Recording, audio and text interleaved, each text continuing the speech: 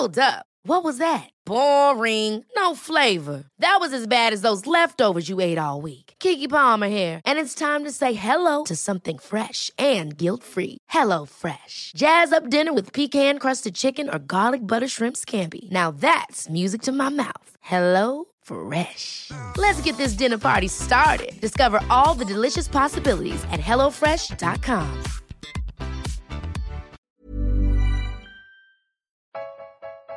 Hello and welcome to this very special episode of the Failed Critics podcast. My name's Owen Hughes. I'm here with Paul Field. Good morning, Owen.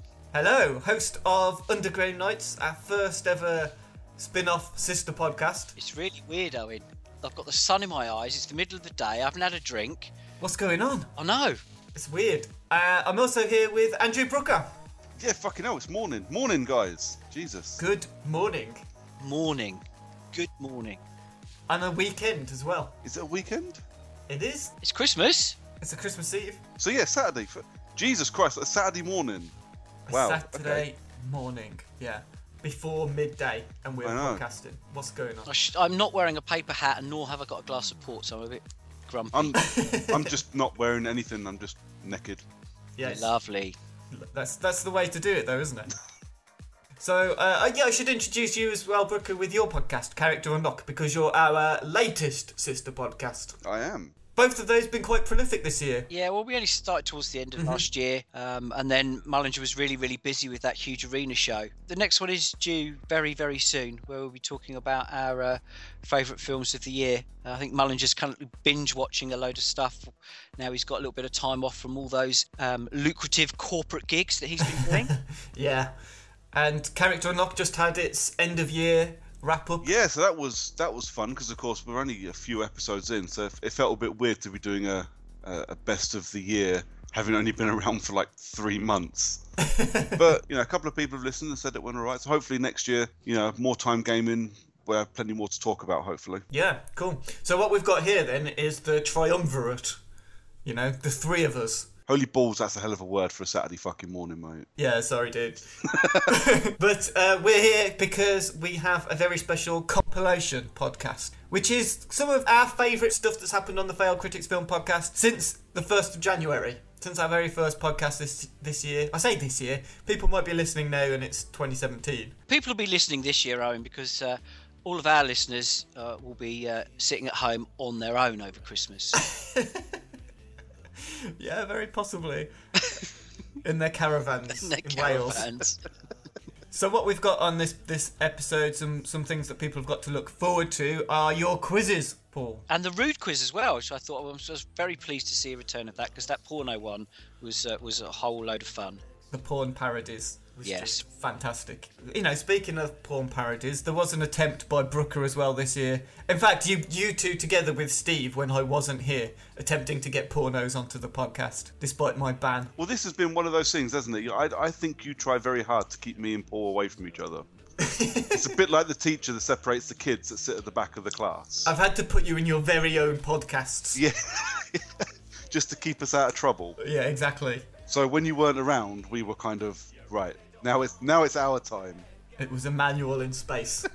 So other quizzes that you did this year, Paul, we had the Amazon reviews, which was quite popular. The best thing about those is I don't have to do an awful lot. I'm stealing someone else's work. We also had the Quizcast, though, which was a lot of work for you, and went down very well indeed. Oh, thank you for that. Yeah, no, it was they take ages to prepare and then a moment to do. It's a strange one doing the quizzes. Like a good porn. Indeed. There's his continuity fucked. You can't edit it out now. It's all in. But see, this is the thing people who listen won't get from the podcast, because you guys will know editing these podcasts, or any podcast, takes a huge amount of work to get them. It's a fucking ball ache. It takes forever. You record these things and we take, 90 minutes, 2 hours to record? And you spend like 3 times as long, probably longer, editing them and getting them to sound perfect. And as much as you can get them to sound perfect, and taking out all of these bits. Like, anything that could be perceived as like a continuity error has to go. Someone will come along, say something inappropriate, or or say, "Oh, can I use the word gunt?" And then it has to go in a stinger. It has to go in a post-credits or pre-titles bit of the podcast. Or unless Steve's on, and then he'll use that word again later in the podcast, and everyone will be really confused. Callbacks that then make no sense. But all of those stingers, they're on this compilation episode. They're all of them from the podcast over the past 12 months, been cobbled together and shoved at the end of the of this episode. But yeah, we've got all of our reviews that we did as like quiz prizes, where me and Steve made each other watch stuff. There was Antichrist, Norbit, The Ouija Experiment, Pudsey the Movie, Do-Over, Spellbinder, that Rob Schneider thing I had to watch, Spice World, and of course Mob Handed. And that was just for our Oscar-worthy films. And that was all of our films from February. Yeah. No, that was Mob Handed and Killer Bitch, Paul. They were like the running theme of the podcast this year. They were much like the FIFA film was the year before. United Passions. That was it. Yeah. There's always something that some horrendous film will come up, make waves for all the wrong reasons, and then become a running joke throughout the year. But at least last year, when it was United Passions, no one asked me to watch it because it was a fucking football film.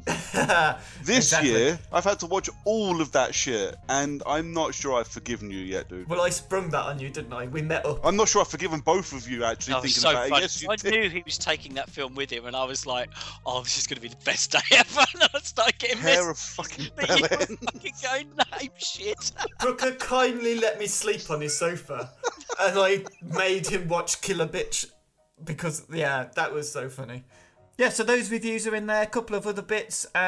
What's not in here is our secret podcast. Shh, don't mention that. Don't mention that word cast. Yeah, exactly. But yeah, otherwise, I just want to say very quickly, thanks very much to you guys, Paul, Brooker, for coming on. Thanks to Steve, who couldn't be here because He's stuck in a caravan. he's stuck in a I caravan. believe he's on a festive caravanning break in North Wales with a friend. He's on his way All there. the fun little sex objects are Christmas themed, so Yule logs and Christmas trees and things. Is that what happened? Okay, I'll take your word for that then, Brooker.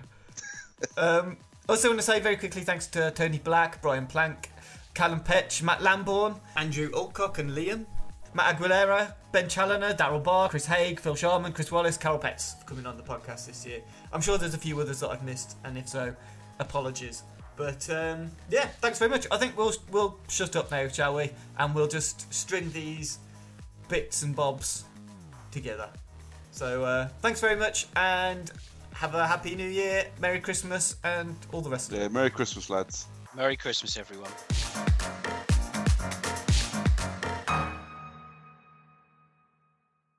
But Owen, before we do some quizzing, I lost last week, didn't I, after going double or quits? I went big. Oh yeah, you did, and it blew up in your face as you had to watch Mob Handed. Do you want Yeah. to tell people listening what Mob Handed is, for those who may be unaware? Mob Handed is a film that Paul Field discovered and wished upon us, inflicted upon us, sent Owen a DVD of in the post. I couldn't get away from it. It literally Yeah. posted a brand new DVD straight from It was Amazon.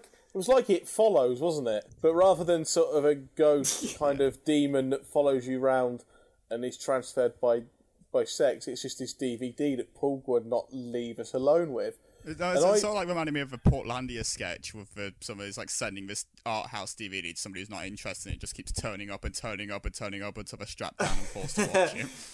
Well, I mean- woe betide anybody who wins a DVD competition from us in the future. Because there's an extra DVD that's going to make its way into that package. And so, because Paul went through all this effort, last week before the podcast and before I lost the quiz, I watched the first 3 minutes and decided, Yeah. no. just no. This is not even so bad it's good, it's so bad I want to gouge my eyes out. Which was it at the point that the guy who was masturbating to child pornography was dragged into the back of a van and shot? Was it that point that you stopped? Yeah, I'd or- have said that was the point where I gave up on it. Wait. Did anybody ask for a gritty reboot of Only God Forgives? Like, what's all there?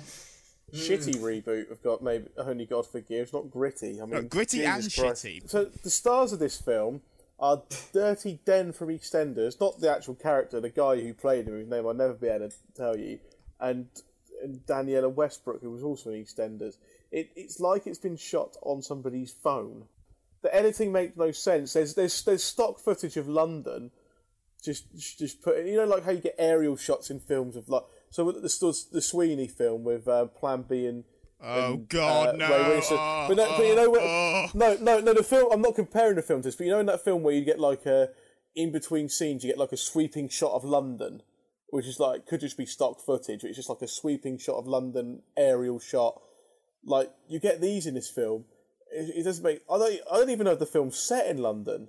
I don't know where it's supposed to be set either. I'm guessing from their accents it's London and some of the footage. But I mean, they seem to drive into London and then are in the middle of the countryside. At one point, they're using an iPad upside down. And it's just like, nobody says anything. Surely that's like basic, for the director to go, hang on, let's do that again. The iPad is completely the wrong way around. But I mean, the cast in it, the one thing that you neglected to mention there, Steve, the cast are actual, like, British mobsters and gangsters. And Really? Dirty Den from I- Fort Boyard. Well, Dave Courtney is, like, front and centre of the poster. It features the voice of Charles Bronson from prison. And it sounds like a recorded prison phone call, which I thought was illegal. I didn't think you were allowed to do that, but I guess that's probably the least of the crimes that some of these people have committed. I mean, no one's going to watch this. No one's going to watch this film. So how's it going to get found out about? Because if I'm sound as well, it sounds like they had to download child pornography purely for that one sequence. So I think they're in bigger shit than that. Oh, right now. yeah. That's the old, the thick of it guy's excuse, isn't it? Essentially, the premise of the film is kill all nonces. Yeah, that's it. That is basically it's called Mob-Handed because it's the film that teaches us that not killing a paedophile when you have the chance to is a terrible mistake. I feel like there's a life lesson we could all take to heart, though. Wouldn't you agree? Mm-hmm. I mean, there's the bloody description of it, the synopsis on the back of the DVD, a violent and brutal story of a beautiful journalist who will stop at nothing to get revenge for her daughter's murder. How many times is the word slags mentioned in the movie? There's one guy in this who's... I don't think his dialogue was written. It was just like, let's just wind him up and let him go. He can. I don't know whether that was Armourer Lou Lewis, as he was, as someone was credited on that film. But I was waiting for a semi-ironic "get out of my pub." Well, there was a bit, wasn't there, where she confronts this vigilante guy and says, "Do you not think that these people need help?" So you think, okay, maybe they're trying to acknowledge that there's like something more to the problem. That they're not just these sicko freaks that need to be stamped out of society, like literally with their Doc Martens. But instead it's like, it just descends into this 90-second foul-mouthed tirade by this guy. It's fucking help, fucking you fucking cunt. It's our kids that need the fucking help of these fucking nonce perverts, fat cunts, fucking slags. It just descends into this horrid rant. And the whole film is like that. Good luck attempting to edit that swear stream you just did, Owen. I mean, the thing is, me and Owen have made each other watch some terrible films as part of this. Oh yeah. This little venture that we've been on in the quiz, and this is the worst. Why is it whenever I'm on, the week before is always the time you two seem to find the bottom of the barrel for your films? It just seems to happen. No, we've definitely found it now. Okay, I think the lesson we can all take from here is that Steve should not gamble ever. It will just end badly. I don't know. When it comes to betting money on football, my gambling goes quite well actually. Okay, but betting on the quiz. Yeah. When films are on the line, that's something you just need to say no to, Steve. Yeah. It's no longer fun, so just stop, as the adverts say. Me and Owen have tried before making each other watch good films, and it just doesn't work. No, it's not as fun. No, for everyone. The problem with this, of course, this week was that I watched it as well when I didn't need to. I just wanted to see what it was actually like. The biggest question I've got is, How did Paul Oh, find out Paul about and this? his geezer movies. I mean, And there's... I don't know. maybe It's that him means and James Mullinger just keep winding each other up with these films, I think. And we've took the brunt of this one. and have me and Owen now got a certain window to make somebody else watch the film by before we die? Is some gangster going to come and kill us because they think me and Owen are nonces if we don't make someone watch this in the Just next curb 48 stomp you. I was hours? going fuck, cunt, Yeah. cunt, asshole, twat. I believe the rule is it's whoever's on the podcast with us next. So, Callum, would you like to receive a copy of Mob Handed, perchance? For free? I'm- you don't have to pay for it. Yeah, but look. Okay, I'm up for watching basically anything. So, yeah. Plus, again, I saw Grimsby this year, so this can't get worse until it got worse twice. But the point is, The point is, you'll try anything. So maybe you'll try this film where an MP, whilst talking to a vigilante killer called the Executioner, says, "We're in a country flooded with paedophiles, and it's my job as an MP to pay for new identities for these people at the taxpayer's expense." That's the kind of film you're looking yourself in for. that's not real. Oh yes, it is. That's dialogue from the one of film. those fake movies you make up for the quiz. Is what that is. That's not real.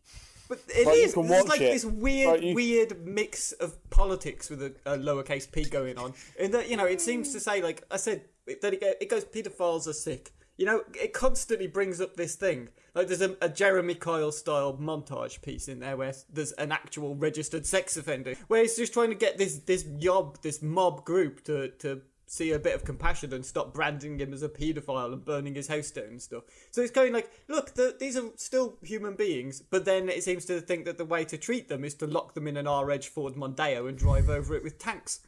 I mean, it's just like... Where did they get the tanks? I don't know where... The budget for this film, like, none of it went on production.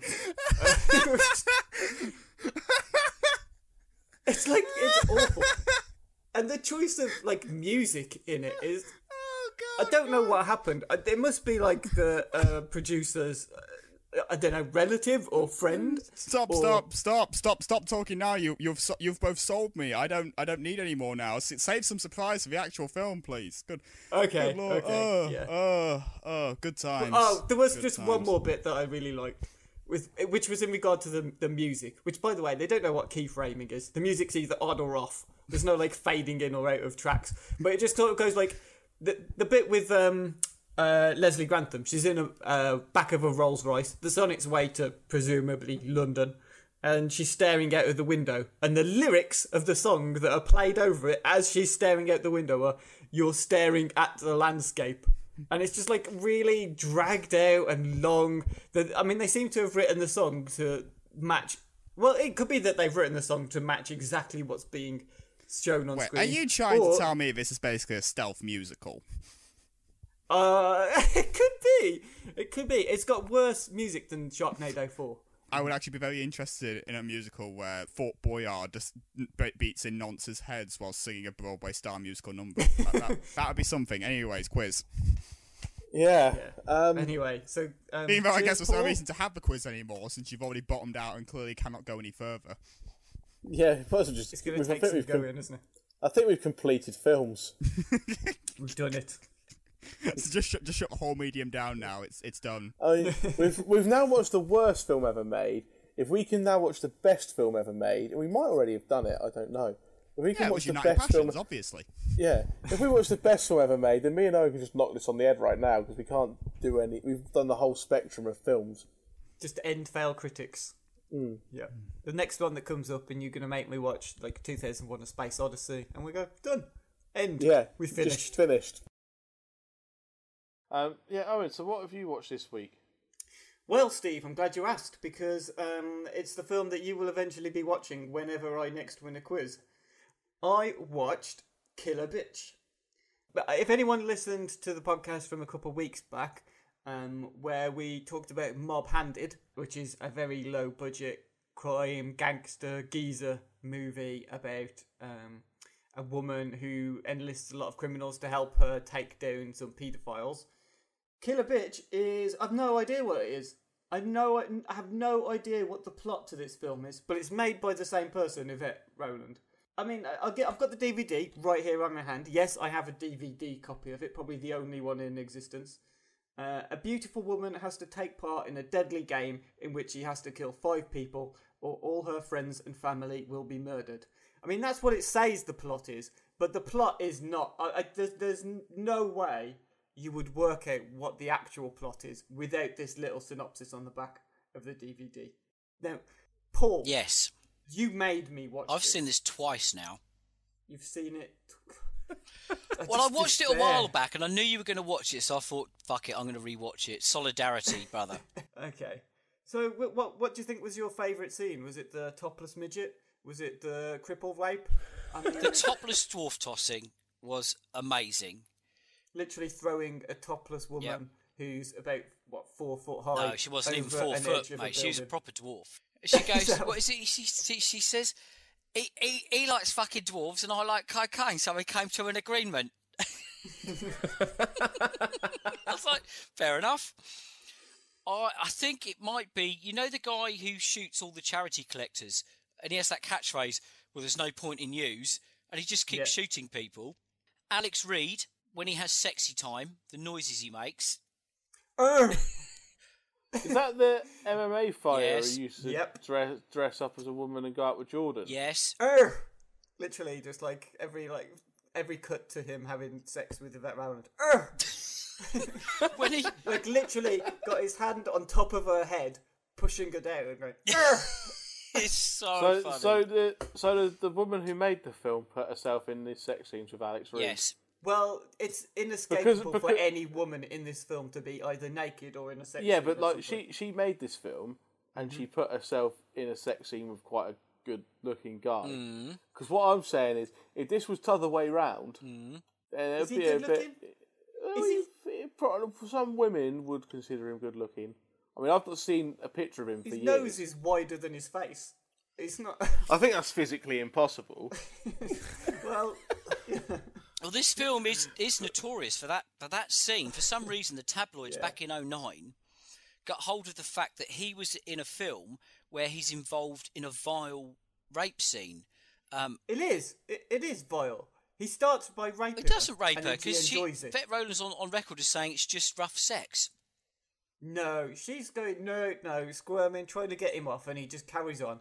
He pulls down his trousers and his pants before she's like even engaged at all, and it's just clearly a rape scene that turns into but she loves it really.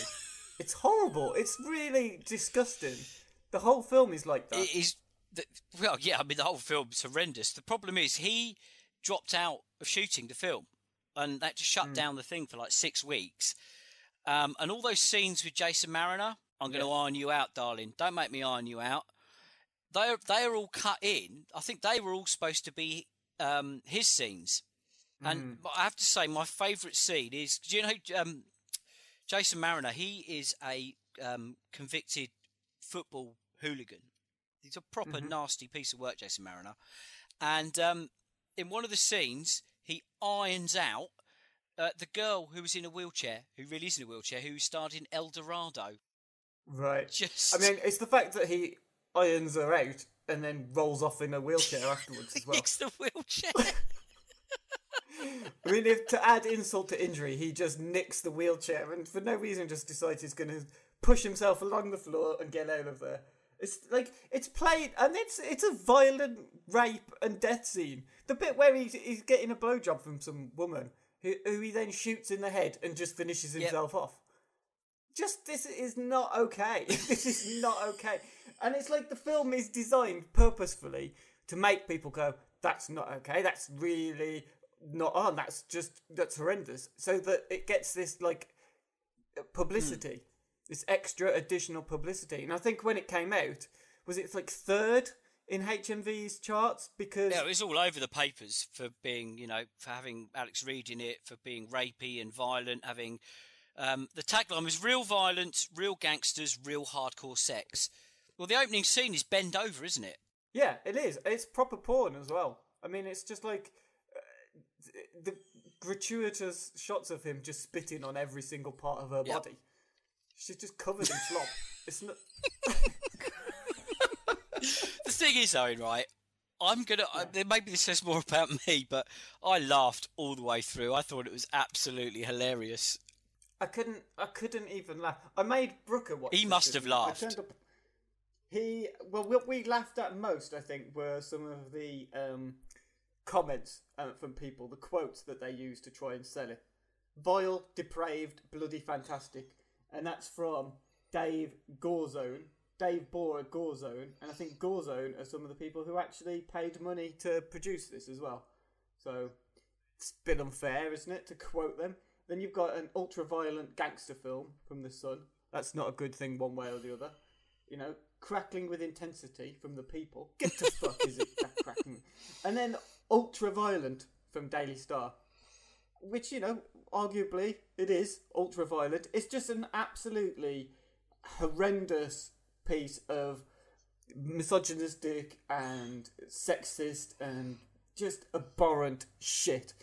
It really makes me angry that it courted the controversy and it succeeded and it made these people money, because it's just a disgusting piece of filth. I loved it.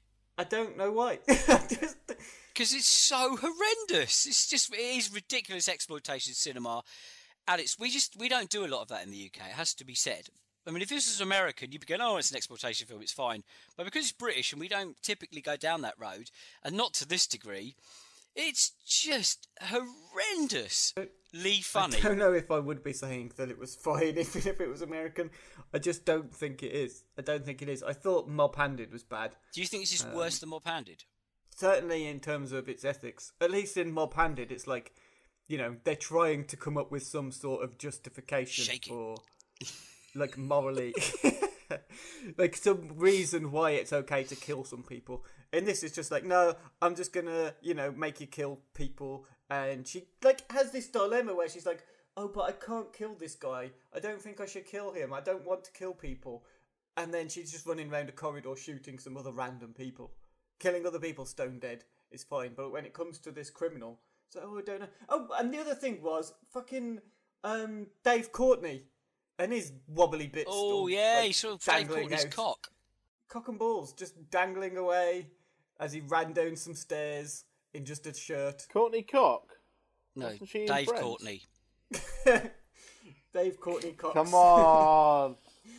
Yep. That was a He'll iron you out, geezer. Fucking iron you out. Yeah. I just hated it, so if you could never recommend a film to me again, Paul. I just post them to you. You don't get a choice. They just turn up in your letterbox. No. It's the last time I will give anything like this the light of day. Amen, brother. You know, I won't argue with people over comedy. It's subjective. If you laughed, you laughed. If you didn't, you didn't. It's really, you know, it's as simple as that. It's very hard to recommend it to people as well. You know, if that's your sense of humour, if giant jizzing cocks are your thing, then you're going to love it. If they're not your thing, you probably won't. Fair enough. So, Brooker, did you love it? No, I fucking hated it. I hated it every single minute. And I'm the same. Stupid, immature comedy, I'm all for. And, you know, massive jizzing dicks should be the funniest thing I saw on Saturday. And just, no, I just didn't find any of it funny. You know, I think I laughed twice through the whole film. And the rest of the time, I just sat there rolling my eyes, wondering what I was doing with my life, sitting in this fucking screen, watching that overpaid twat making yet another awful film. I fucking hate Sacha Baron Cohen, and I really hated Grimsby. Do you know what? I thought I was going to convince you, actually, to maybe change your mind, Brooker, because this film has really annoyed all the kinds of people that we hate. I know it has, and just for that, I should love it. But I can't get behind it. I just thought the thing is, I wasn't even angry at the shit comedy. I was just bored. Really? The thing that really kind of sold it for me was I saw a review which said privately educated Oxbridge graduate and multi-millionaire Sacha Baron Cohen makes fun of poor people. No, it was The Guardian, but they hated it anyway. But he ain't making fun of poor people. He's making fun of the people who make fun of poor people. All those fucking hideous Channel 4 misery porn documentaries. They would fucking love to get this guy on screen. They would fucking cream in their pants to get this guy on telly on Benefit Street. And he's stuck 2 fingers right up their fucking arse, and I think he's done an absolutely bang-on job of ridiculing those shows. Grimsby Tourist Board will be happy, won't they? Did you not think that? Did you not have that vibe? I mean, I hate those misery porn documentaries on Channel 4. I don't think I've ever watched one. You know, Britain's fattest rapist and Britain's biggest scrounging bastard and all this kind of stuff. You know, just the adverts for those things just wind me up. I don't watch them. I think there's no value to wasting my time watching them. You know, Britain's laziest cat fucker is not how I want to spend my Friday night. Have you guys pitched these shows yet? Because these will get on. I can guarantee. What gets me right is when they do the idents for these shows, it will come up and it will say like, Nissan sponsors documentaries on 4. These are not fucking documentaries. You're just laughing at poor people. For fuck's sake. So that for that reason alone, I was all in. Owen, you've got very differing thoughts. I don't think I'm allowed to say much about this film. We only watched half an hour of it. I watched about 45 minutes, 50 minutes, and then left the cinema. And it's the first film that I've ever walked out on. I'd love to tell you exactly why. I did think it was. I said atrocious. The word I used was atrocious at the time, and I still stand by it. I do think it was atrocious. I think the writing was bland. I just thought there was nothing there of interest to me at all. At all. Nothing. I thought that it started off really boring. I thought it continued to be boring. And then it got worse than boring. It got to the point I was just frustrated with how little there was to it. And I could see there were references to things. I get they were referencing other nerdy Star Trek-y things. I don't mean to use nerdy in a disparaging way, but, you know, in the way that they're trying to put things in there for the Trekkies, for the fans.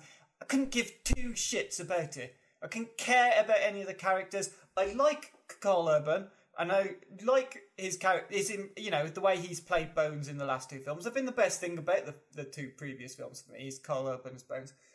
In this, it's oh my god, how less funny and charming can they make any of these characters? They're just absolutely devoid of personality. I just thought it was so bland. So bland. And then it got to the point where perhaps it's the first big action sequence in the film. The first big action sequence is where I'm not going to say when it happens, but the ship gets attacked, right? It's a space opera, get over it. They have a spaceship, the spaceship's going to get attacked, right? It's meant to be the big set piece of the first half of the film. I hated it with a passion.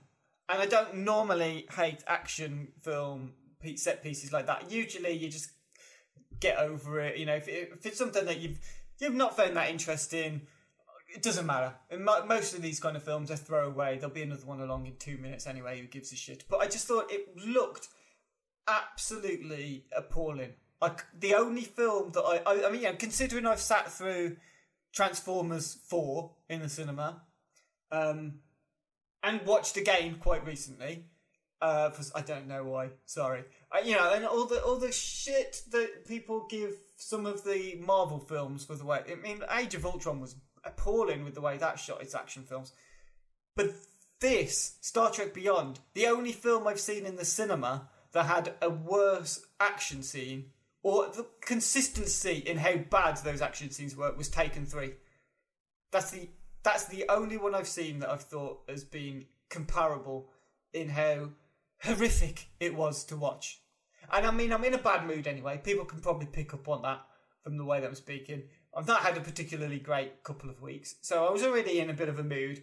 We were sat fairly near the front. We were in row F, and we were right at the edge, right over on the far side, and we were kind of cranking our necks to look up at the screen, but I couldn't see shit. It was almost pitch black at times, right? It was just some of the stuff where they're on a planet and they go to a cave, all right? I'm not going to say anymore. It's blank. It was like looking at a black piece of paper for most of it. And the action scenes were the same. The action scenes were the fucking same. From the outside of the spaceship, bits that are going on in the outside of the spaceship, it's very quick cuts, but it was okay. That was okay. What annoyed me was inside. There's this inside the spaceship, and people are being thrown from side to side, and there's an effect that's called, I don't mean to sound so patronising, but there's an effect called hose piping, right? We were taught in our journalism course, video journalism, I know it's a completely different style of filmmaking, but something called hose piping, which is where you get lots of quick cuts all together, that are of different so you get something that pans from left to right. It takes a second, left to right, it pans. The next shot, exactly straight afterwards, is another quick cut, and it's a zoom in, say, for example. It zooms in from a wide to a close up. And then the next shot is from another pan that goes maybe right to left. And then the next shot after that is another zoom in. It goes from a medium close-up to a close-up. The next shot after that is, a wide shot, and it goes from wide to the close-up again, or it could zoom out this time, and the next shot is another pan that goes the other way, and then it's a bit of a diagonal in the shot after that. That's the way the action scenes were, and it's called hose piping because it's like having a camera on the end of a hose pipe that's just going all over the place, and you can't keep track of it. It doesn't seem to make any sense. It's just horrible to look at, and it can have the effect of making you feel seasick because you can't see anything, you can't concentrate. It's just all over the fucking shop. And usually it's a way of disguising badly framed shots, or if the action sequences are a little bit iffy, or you've got bad choreography. That's what Star Trek Beyond was like to me. I was watching this thinking, I can't see anything. You've got this really long action sequence. I can't see jack fucking shit. I just thought it was so bad. And so my wife and I, we sat there, and she looked at me and I looked at her and she said, "Can you see anything?" I said, "Not really." She said, do you want to go around and talk to the staff and say, you think the screen's a bit black or something might be wrong with the focus? I was like, you know what? Fuck it. Should we just go? I mean, Aldi closes in half an hour. We can go and get something from Aldi before it shuts, rather than sit through the rest of this film. And she was just like, well, yeah, why not? So we did. We just upped and left and thought, I don't regret leaving. I'll probably give it another go if I see it on Netflix or on TV. I'm in absolutely no rush to give it another chance, though. I really disliked it a lot. And I appreciate it. I'm in the minority. I seem to be in the minority for a lot of my opinions this week, but I appreciate that lots of other people liked it a lot, and that the idea that it's quite progressive with some of the way that it treats some of the characters. I've read that the female characters in particular aren't really that particularly well written again. But some of the other aspects to it have been quite progressive, apparently. But I just thought it was a horrendous film. Really disliked it immensely. I've sat through worse films in the cinema. Don't get me wrong. 999 this year I hated more so than I did Star Trek Beyond. But of the recent films that I've watched, immensely displeasurable. Right. Just couldn't get on with it at all. Okay, that's two polarising opinions on Star Trek Beyond there. It's not a book itself. It was a book within a book. It was a book that was existed in the Harry Potter world, and Newt Scaramanga, who Eddie Redmayne plays, was somebody in that. Scaramanga. Newt Scaramanga, the man with the golden gun. Yeah, brilliant. Yeah. He should be Something called like Newt that, Scaramanga. Yeah, basically, He's got 3 nipples. That's the only link. Fantastic Beasts and Where to Find Them is a book which they study at Hogwarts, Harry Potter and all those guys.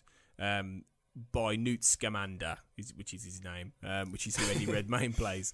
I think that's what I said. Yeah, it's close. You knew there. But yeah, it hasn't actually. I didn't know actually until my girlfriend told me that it's not actually a book that J.K. Rowling has written. Although it's surely only a matter of time because that is a cash cow waiting to happen. The actual book. There's going to be 5 films, isn't there now? Probably, more than likely. Wouldn't surprise me. No. There is going to be 5 films in this Fantastic Beasts series. Lovely, great stuff. So you've got that's the setup really. That Fantastic Beast was in the Harry Potter films, but it was a reference book. So the idea of this is that it's basically the real life adventures of Newt. I'm going to say Scaramanga. You're going to say Scaramanga, then. Right. Newt Scaramanga. I'm going to try something new this week. I'm going to review a film without having seen it. And Brooker, who has seen it, is going to tell me how accurate I am in my review. It's going to be good. To be fair, I write all my reviews like that. So try and review Angry Birds, or The Angry Birds movie, not Angry Birds the movie, The Angry Birds movie, which I don't believe is really important. I think it's just being a bit semantic there. It stars. Okay, you know you're not going to be able to actually get away with this. I'm going to start claiming. I need to see ticket stubs from now on. Because if this goes well with Steve, I don't want this trend catching on. I'm just sort of wagging the finger. You're fucking this up for me, Steve. You're actually as these animated films always do, it's got a stellar cast. You've got Jason Sudeikis, Josh Gad, Danny McBride, Bill Hader, Peter Dinklage, Sean Penn's in this, and I'm baffled. Jesus, he was a kind of late addition, wasn't he, Sean Penn? He gets his chest out and everything. It just makes me think of is that scene from The Simpsons where Krusty says, let's just say it moved me to a bigger house. And then, I said the loud part quiet and the quiet part. That's all it could be. Because I mean, Sean Penn, even though he's meant to be a bit of a dickhead, he's meant to be like quite a serious actor. And then he goes and does like a Taken knockoff, and then he goes and does this, and you just think, well, come on. He slags off these kind of actors as well quite often. Yeah. People who do this sort of thing. I can't remember who it was or what the film was, but he was having a go at people for just taking on shitty projects because it pays a bit of money, when actually they're supposed to be actors. And then there he is, rocking up in Angry Birds. Proper thesps. I spoke about this with Owen last week, I think. I can't remember if it was on the podcast or before we recorded.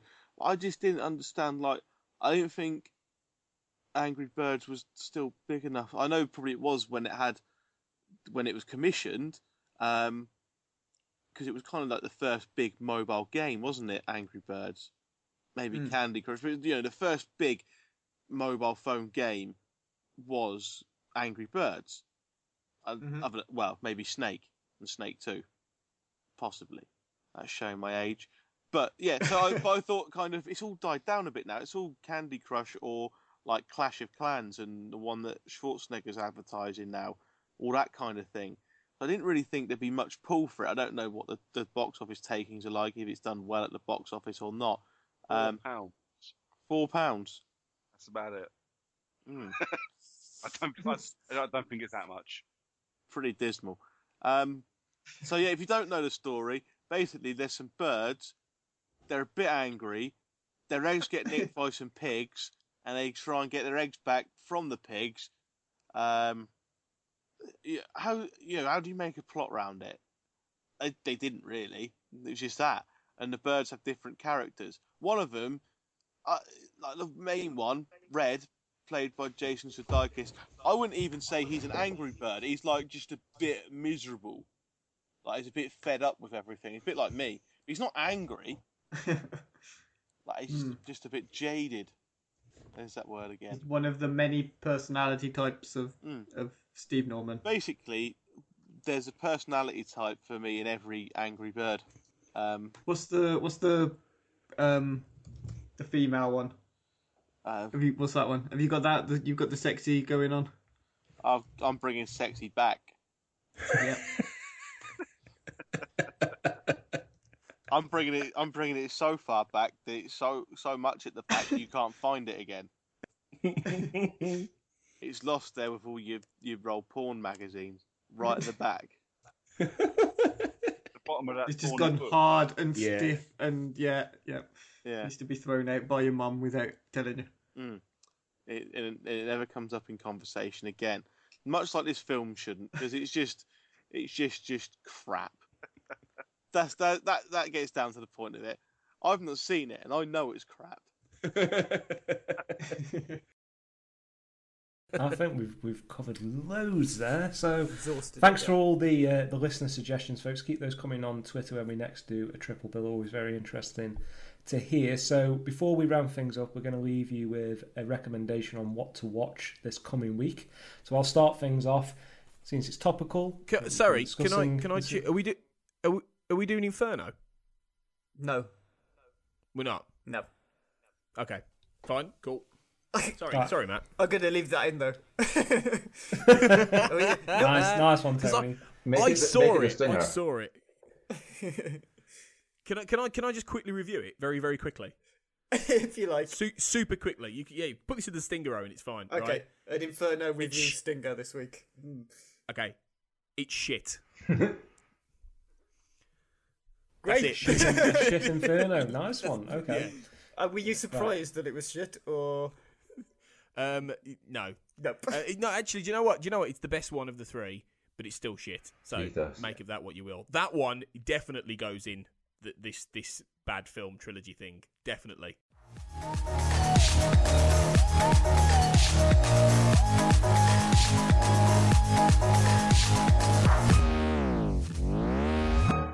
So we're going to leave out the news this week, as there isn't really a lot going on, unless you, like me, were fooled by the BBC website and Leslie Nielsen being dead again. That was that was my favourite email all week. Was just you telling me that's news sorted. I was like, what's sorted? Oh, Leslie Nielsen's dead again. I forgot. I mean, I don't think it's too unreasonable for me to forget that he died 6 years ago. It's not, it's not a thing that I keep track of. But yeah, I was just reading the BBC News app on my phone, and it came up like, and the most read section was it's obituary basically. So I thought, oh, shit, he's died. That's 3 in 3 weeks, and then Owen just took the mick out of me. Yeah, it's a good job we're not all counting on you. Along with the rest of Twitter. That's another. Oh yeah, there's an airplane reference. Do you know, I lived in Sweden for quite a while, and Did you? You lived in Sweden? Yeah, in Gothenburg. Because I was chasing Fanny. That's a fucking distance to go. Yeah, well, mate. So, yeah, you go where the best is, surely. Oh, dear. 1 week Steve's away, and it's descended to this again. And they are very fond of swearing in English with no kind of realisation or understanding. There's no context at all. Just like they've got Tourette's. Kind of, not really. They don't really understand the history and the language and stuff, and they think it's funny. It's like somebody gave you a Swedish swear word, it would sound funny, wouldn't it? Yeah, I see. Yeah. Fy fan is Swedish for effectively fuck off. There you go. Is that the extent of your Swedish that you learnt whilst you were out there? Ska vi knulla, jag älskar dig. They all roll around trying to get into girls' knickers, basically, all the words and phrases that I can remember. I'm not entirely sure fuck off works for doing that. That was for the geezer who was trying to muscle in on the bird when I'm in the club, you see. You've got to have your armoury fully stocked. We were talking about this before. I could have so easily got the first sort of names that came into my mind when I was thinking of this. I thought, well, Bruce Lee, John Wayne, too easy, too iconic. They'd never better what they did previously. And then I was thinking, well, Philip Seymour Hoffman, but, what would he do that he hasn't done that I could pitch to him that will get people excited? I have got a slightly amusing anecdote about this. Again, as I always do with these things, I ask my wife for any suggestions. And she said, wasn't an actor, but what about Harry Ramsden? I think got the fish and chip shop. She said, no, Harryhausen. What, Ray Harryhausen. Yes. Brilliant. So it was a great suggestion, just the wrong name. That's amazing. I know what Harryhausen chips. Which is fun. Yeah, so I would, but of course he's also not an actor. But so do you remember when Leonard Nimoy died? We did a resurrection triple bill on film characters who died and then came back to life in honor of Spock, because as we all know, he sacrificed himself in Wrath of Khan only to be resurrected in Search for Spock. This time, for Halloween, we're doing it a little bit differently. So instead of finding fictional characters who died within a narrative, we're going all necromancer, as I said at the start of the podcast, and we're resurrecting dead actors as real life people who have actually died. It's a bit macabre, but it's Halloween, so what the fuck. Rather than like allowing them a second chance at life, getting them to see loved ones and live in peace, we're putting them straight back onto the Hollywood treadmill and sticking them in films that we've come up with ideas for. So, Steve, would you like to kick us off with this, with what your first choice was? Yeah, okay. What I did with this was all the actors that I'm resurrecting are playing characters they have played previously. Oh, okay. So I'm not going for new characters, new films. New films I am. I'm extending franchises. And the first one, I'm going to be a bit tenuous, and I'm going to have to kill off a couple of other people as well to bring them back to life. Okay. So what I'm going with is John Candy. Mm-hmm. I've also got to kill off Joe Pesci and Daniel Stern and bring them back to life, because what we're having is a new Home Alone for a grown-up generation. So Macaulay Culkin is the main protagonist, I suppose, and it's going to be zombies trying to get into his house. Nice. And he has to fend them off. So John Candy will be a zombie along with Joe Pesci and Daniel Stern, and he has to fend them off to keep himself safe while his family have left him. He's a grown adult. I don't know why that's an issue, but I'll find a reason. Something to do with him being mentally unstable due to being left by his family all the time. Yeah, laugh a minute. I will be honest, the first thing that popped into my head when you were talking about John Candy in a Home Alone film is you could probably make a Home Alone film without John Candy. He's only a very minor character. Yeah, but none of them are dead. So that's why I needed him. I'd forgotten he was even in Home Alone. He's in it for like 5 minutes in the airport, isn't he? But that's why I needed him, because he's dead and the rest aren't. Yep, fair enough. Steve wins the most tenuous connection award episode. But you'd all see it, wouldn't you? Yeah, it's true. Yeah. We would. And that's the most important thing. Mm-hmm. I was trying to think of a way of doing a kind of Weekend at Bernie's style thing with a dead actor. But of course that defeat the object of the whole thing, because I wouldn't be resurrecting anyone. Yeah. So doing Weekend at Bernie's with Bob Hoskins would just be completely pointless, because he wouldn't be resurrected. Just dug up. Yeah, that's not what I was asked for. So yeah, then I had to do some more thinking while drugged up on Lemsip, and I took a bit of a cop out. I'm bringing back Robin Williams, but we've probably all seen that trailer on YouTube of Mrs. Doubtfire recut as a horror film. So I want to see, as it's Halloween, Mrs. Doubtfire redone as a horror, where she's just some kind of weird. He's like some weird cross-dressing home invader who's trying to abduct some kids. But I like the Weekend at Bernie's idea better. Yeah, I love the would idea see of that. resurrecting him to just make him play a dead man. It just seems cruel. Well, Steve's a sadistic man. I mean, these people, are we killing them off again as soon as they've made the film, or are they going to live on for a bit? Ooh, I'm thinking just the duration of filming. Yeah.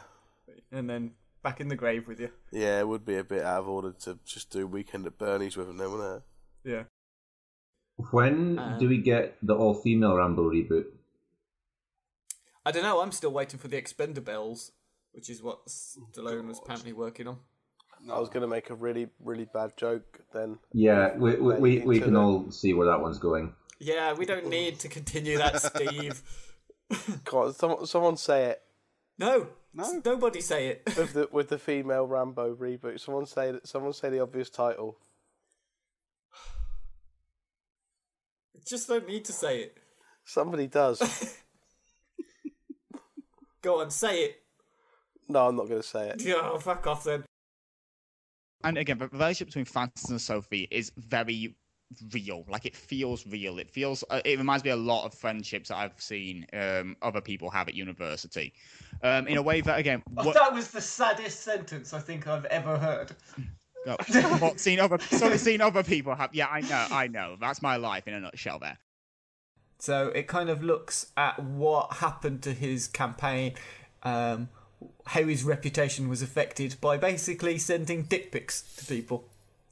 And it's weird because you watch it, isn't really. We've all done it. Well, you say we've all done it. if neither of you two have done that, then you're telling us that now you're liars. I can hand on heart, honestly say I've never sent a dick pic. Liar, Tony. No. Liar, absolute liar. Oh dear, Steve. Both of you. We voted Steve as a sex pest. Yeah. Sexual deviance. Yeah. Both of you liars. Why would you even... I don't know why you would send someone a picture of your knob. What's the fascination? What? No, literally asking the question now. Why would you... Let's pin this down. Big talk. Why would you send someone a picture of your dick? Give the people what they want.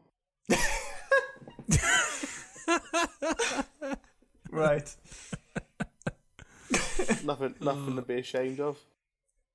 Is this people who've asked for it? Have you sent it to strangers? I'm not saying it unsolicited, no. Okay, so it was solicited. It was requested. That it was requested. That's slightly different then. Yeah. That's fine. It was in demand. At the time. Anyway, so yeah, you're telling people to watch that. I'm telling people to watch Wiener, yeah. Yeah. And Wiener is his name, by the way. That's not just like a thing. He was called Wiener, and he was caught sending dick pics to people. Yeah, not your Wiener, Steve. Right? I know you're sending it to everyone, but this isn't your Wiener. He was caught sending Steve Norman's dick pics to people. Solicited, but yeah. Because Owen doesn't let us review pornography on his podcast, Brooker is making the most of him not being here, and I believe is reviewing two things: Red Shoe Diaries and Emmanuel in Space. Excellent. Absolutely. Don't watch Emmanuel in Space. That is my review. Spacesuit takes away all the fun. Mm. Anyways. It's no competitive tickling. It's no competitive tickling. It's stupid fucking space helmet things just get in the way. Just end up squishing your dick up against the glass. What's the point? Aren't they all space helmets when you're in space? I'm more concerned that Brooker had listened to a podcast review the film about competitive tickling. We then talk about competitive tickling, and I told him to watch it, and he's like, oh, that film about competitive tickling. How many do you think there are? It wasn't that. This was about 6 months ago, okay. and it was on a video game podcast as well. Okay. So it kind of went by me. I went, okay, that sounds like I should watch it and maybe talk about it on the podcast. But the problem was I couldn't remember what it was called, and I just couldn't be fucking bothered to go back and find remember the name of the tickling documentary? Well, I was only. To be fair, at the time I was probably, I was probably picking up dog shit or something at the same time. I really wasn't paying that much attention. And then, wow. Anyway, I was at work as well. Yeah, I wasn't walking the dog. I was just randomly picking up shit. But yeah, I remember thinking I really want to watch that, and it wasn't until you said the thing about the bit where it turns really dark, and I was like, yeah. This is a 1-star review from Andrew Brooker. Not as good as the other tickling documentary. Well, the other tickling documentary was Emmanuel in Space. Wow, it's a special kind of tickling. It's the naked kind that you do in caravans in Wales. Here's another question that you should both get the answer to. Independence Day, how did they kill the aliens or stop them? Was it a computer virus, a flu virus, or the plague? Computer virus. Yeah. A. Yeah. Didn't even need more. That's literally the gimme question, isn't it? Just to make you feel better because you're a Spanish. Yeah. Question number 6. I'm going to offend so many people. I had to edit out one where you called someone a That was borderline. He's probably making the cut as well, to be honest. I haven't heard the word You slice since 1998. Brilliant. I love it. It's a great word. It's not a great word, but you know what I mean.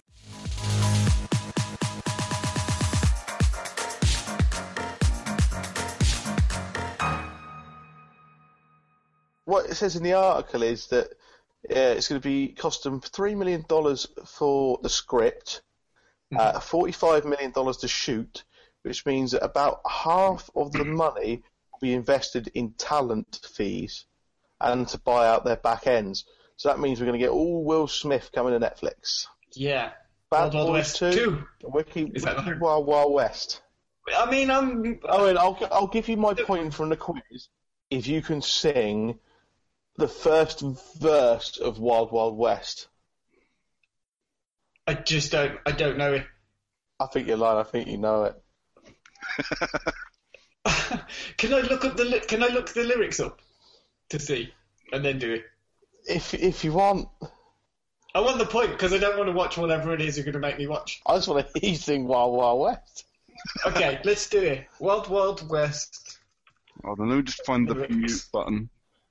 No, you don't want to mute this. This is going out live. This is such a bad mistake. It's like karaoke, but you don't know who's watching. Wild Wild West lyrics. Will Smith lyrics. Here we go. Jesus, that's a long verse. It's first verse or nothing. How much of it have I got to do? All of it?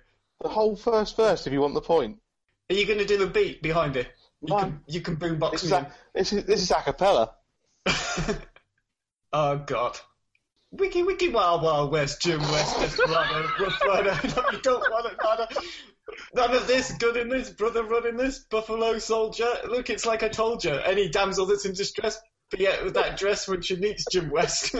Rough neck, so go check down. Law and abide, watch your step, flex and get a hole in your side. Swallow your pride, don't get your lip react. You don't want to see my hand where my hip be at. With all this from the start of this, running the game, James West, time in the West, so remember the name. Who are you going to call? There you go. Ghostbusters? Not the GBs, is the lyric. So, all right. Thank you, I'll take that point. Claimed. You can have that point. Well, it's well deserved. Thank you very much. Do I get a round of applause? You get a point for the quiz. I don't quite know about a round of applause. Bloody hell. Can we just knock it on the head now? I just want to apologise to everyone for my terrible rapping skills. I couldn't have come across as more white and middle class then. So I'm sorry. The rapping a Will Smith song. To be fair, Will Smith couldn't come off more white or middle class when he raps anyway. Yeah, that's true.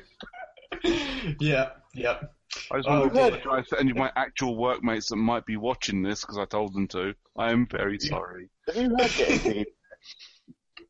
But the joke's on them because now I get the point. So you've got to get another point next week, Steve. Right. To even your level. Right. Okay. I'll open the gauntlet to you. At the end of this podcast, you sing all of the Men in Black theme tune. You can make me watch another film. You can win the quiz. I'm not going to sing it all. Nobody wants to hear that. They just heard me do. Is there a duet in Men in Black, by the way? No. There isn't. If they don't want to hear it, they can turn off. It depends how much you want to win this round of the quiz and make me watch something bad. Oh, all right. I will think about it, but I don't think it's going to happen. Just remember, though, you're trying to be a serious journalist now. Oh, yeah. Should have thought about that. This isn't going out on my YouTube channel. This is going out on Fail Critics, so it's okay. I can stay anonymous as much as I can on a YouTube I can always link to this in the comments section of your YouTube channel. Cheers, Steve. Killing my career before it's begun. But if you've seen Men in Black, I won't. Before we start what we've been watching, we have some fan mail that I want to talk about. Fan mail. Yeah, we occasionally get comments on different reviews and written articles on the website. Usually they are single mums and dads who comment on Callum's reviews of kids' films going, why have you reviewed this kids' film like it's an adult film and my kids love it, you're an idiot, that kind of thing. But we had a comment on something I wrote for a change, which reads as the following. Owen, you're such a clueless bellend! Exclamation mark. Bellend is a great insult. It is. It's really good. Particularly, like, just as all one word, bellend. Not understanding Solaris and putting it on number 5 and shit movies like the worst Bruce Lee flick, Deliverance, and the overrated Godfather at number 1. I don't think he understands the language of subtlety, this person. No. Aguirre, yes, I can agree with, but that Mafia flick shouldn't go anywhere near Herzog or Tarkovsky. LOL, failed critics, maybe. Successful cretins, no doubt. The successful cretins. We're having a name change, I think. Yeah. And rebranding. What was the guy's name? Oh, I don't know. Hukicha? It looks like it's Polish or Eastern European. It's my pen name. Coming over here, ruining our blogs. Yeah. Yeah. Slagging off Godfather and saying I should be putting... Yeah, that wasn't even like the problem. The problem was that we did a decade in film series of articles where we picked like our 5 favourite films from each year of the past few decades. And this was one I wrote for 1972, and I put Solaris at 5th, and I put ahead of it a Bruce Lee film, I put Deliverance and Godfather, and they took exception to that. They how dare I put Solaris at 5th as only the 5th best film of the year, and I said that they should come back and tell me some other films that are better than it then. What have I overlooked? They haven't yet. No, not as yet. I think they just wanted a bone. But, you know. Yeah, the overrated Godfather at number 1. What kind of cretin am I? Yeah. Well, you've asked him to come back with some films that, you know, better than what you suggested, so you've made him an offer he can't refuse. Very good. Yeah. Yeah. He hasn't, though. No, he's completely ignored you. Yeah. He could refuse it, apparently. What is the sort of Oxfordshire village equivalent of a horse's head in his bed? That's a horse's head, I think. A rural Oxford village. Just a postcard of a horse. Please don't be nasty to me on the internet, love Owen. An otter's head in his larder. What about a successful bellend? Or a clueless cretin. I'd never call you successful anything, Owen. Yeah, I was quite pleased with that. You know how, like, on movie review posters, or posters, they have the little movie reviews, and they just take the one single word. I'm just going to put that now. I'm going to create a Fail Critics poster to put around and just put Hookizka, or whatever his name is, and just successful is the quote. If I just create a fake iTunes account and just register a review and just put successful and 5 stars. How about that? Not that I'm at all offended. Yeah, you understand. You seem to have taken it really well.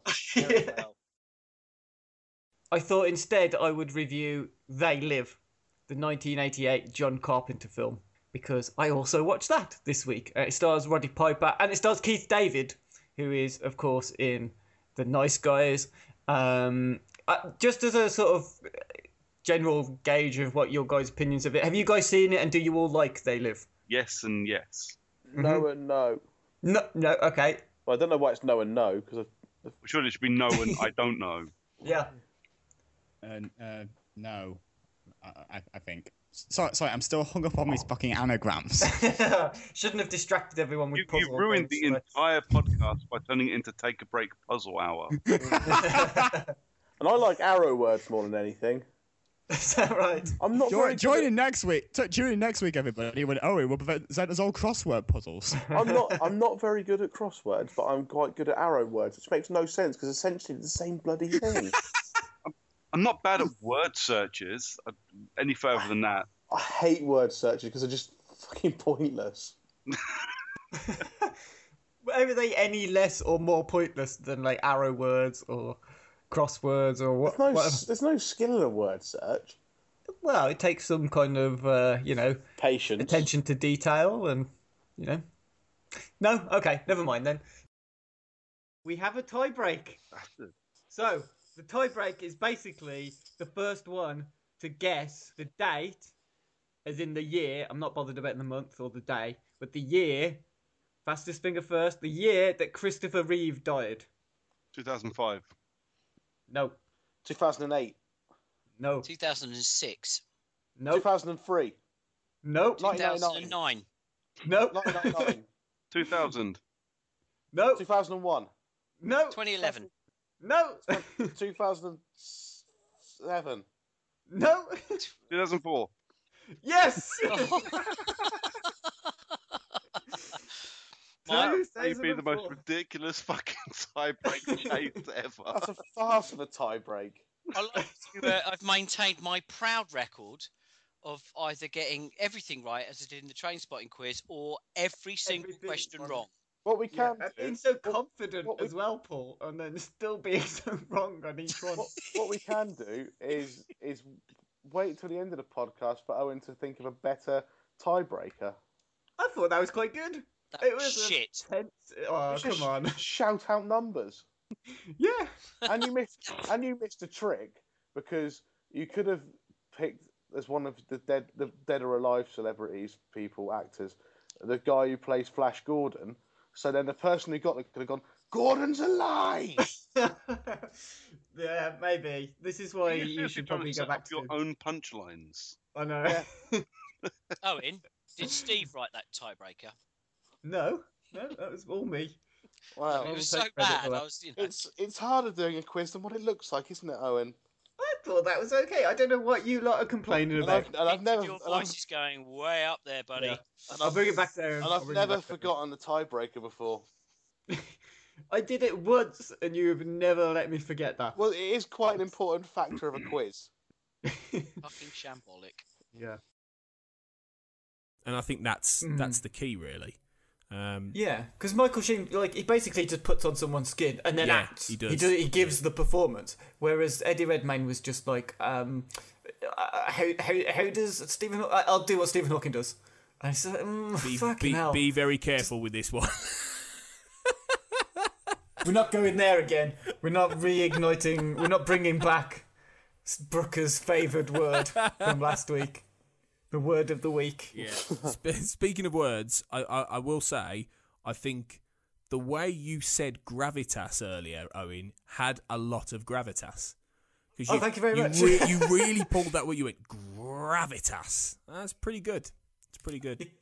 I think that's just the, you could say anything and give it the inflection. You could sort of, sexual deviance. And then that seems like a sexual deviant saying it. You could do it with anything. Are you basically saying you're a sexual deviant? Is that what you're confessing on this podcast? No. With gravitas. I think you've proved your point there. with the word gravitas. Mm-hmm. Back to Brooker, Paul. You've got Diane Keaton. She's alive, isn't she? Please tell me she's That's alive. for you to tell me. I can't answer that yet. Did she not? Oh, God. I don't know, mate. I think she might be dead. No. I don't know. We're talking, the bird from The Godfather. Also from The Godfather. Yeah, she's still alive. You going for alive? Yeah, she's in the new fucking Pixar thing. Yeah, she's alive. Yeah, well done. Don't rely on me, Brooker. I'm rubbish. I've got them all wrong so far, apart from one of Steve's. It seems your tactic should be whatever Paul says. She was in the fucking Christmas with the Coopers as well, wasn't she? Like 3 months ago. Quite recently, yeah. around Christmas. Around Christmas. Yeah. 3 months ago. Fuck off. Steve. Yeah. You've got Ving Rhames, aka Marcellus Wallace in Pulp Fiction. He's dead. Oh, he's alive. How do you not know he's alive? I was thinking. I was in real danger of sounding racist. I was thinking of the other one. I know this who guy. you mean. He's The dead. one from Green Mile. The one from Green Mile. It's all right. My girlfriend's black. I can get away with this. In this season of like the controversy around the Oscars and like the lack of diversity, and Steve says the other one. What you need to do to get me out of this is just as the picture that you put up for this podcast, just me and my girlfriend because she's black and I'll get away with it. It's fine. That was very Basil faulty. I think I mentioned it once, but I've got away with it. We will move on. That's not to put down the woman behind the story of Joy. But the story wasn't it quite fictionalized as well? It was just loosely based. Oh yeah, on. very. So what's the point of making it? If you're going to take this woman's story and change it so much, you've admitted that it's a boring story. So just find an interesting one. It is the Don't greatest of bastardize true her life. stories this year. The bit at the beginning of the film says inspired by a true story. This one, isn't it like inspired by the story, the true story of inspirational women all over the world? Well, find one of them. You've got the whole. You've admitted that you had the whole world to pick from. Pick one of the other ones. Preferably one that looks like a bag lady. Yeah. Oh dear. Yeah. We're already onto the BAFTAs. You were trying to avoid that one as well, wouldn't you? Don't get me started on these people. The bag ladies that have forced Twitter. But as precious as all the people who were tweeting Stephen Fry to have a kick-off about it, he's been just as fucking precious to quit Twitter, and he's done it before. To be fair, I had February in the sweepstake for which month he quit Twitter this year. Oh, he'll be back on it, won't he, within a couple of months? Yeah. Old Rebel Wilson took some shit as well last night, didn't she? Did she? Yes. Oh yeah. What was it she said? I'm practicing my trans face. Yeah, that was it. She's a fucking unit, that girl. It's got to a stage where you can't even have a fucking laugh anymore, can you? Well, I can. I do it anyway. I was a bit racist earlier, and there you go. So I think you got away with it, Steve. I think no one noticed, mate. Nobody knows. No. And we won't the mention other it. guy, for fuck's sake. They're going, please don't keep mentioning it. I keep having to edit it all out. Oh my god, the consistency issues in this episode. I think it was the other one. The other what? Oh dear. My favourite actor of all time, Mr. Sidney Poitier. So played Marcellus Wallace. You know, we are like lacking diversity ourselves, right? This is just like 5 white. Yeah, but if you didn't mention whoa, here. Brooker's a ginger. Yeah, damn straight. I'm as diverse as you need to get. I'm the worst of the minorities. I'm possibly 1/8 Jippo. How and you're from the West Country. Oh my god. Yeah. You live in a trailer, don't you? No. Oh, and you told me he lived in a trailer. He does? Do you want a caravan park? Oh, okay. Yeah, I don't live there. I used to. And then he moved. He just attached it to his car one day and drove off. To his horse and cart. Have I got a car or horse and cart? Come on, you get your story straight. You're trying to lie. My dad left. It's one of those. It's a Fiesta, but it's had the roof taken off it, and there's no engine in it. Right. No.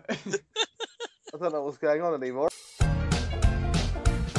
That's right, I'm sad and blue, 'cause I can't do the boogaloo. I'm lost, can't do my thing. That's why I sing, gimme that thing. Anyway.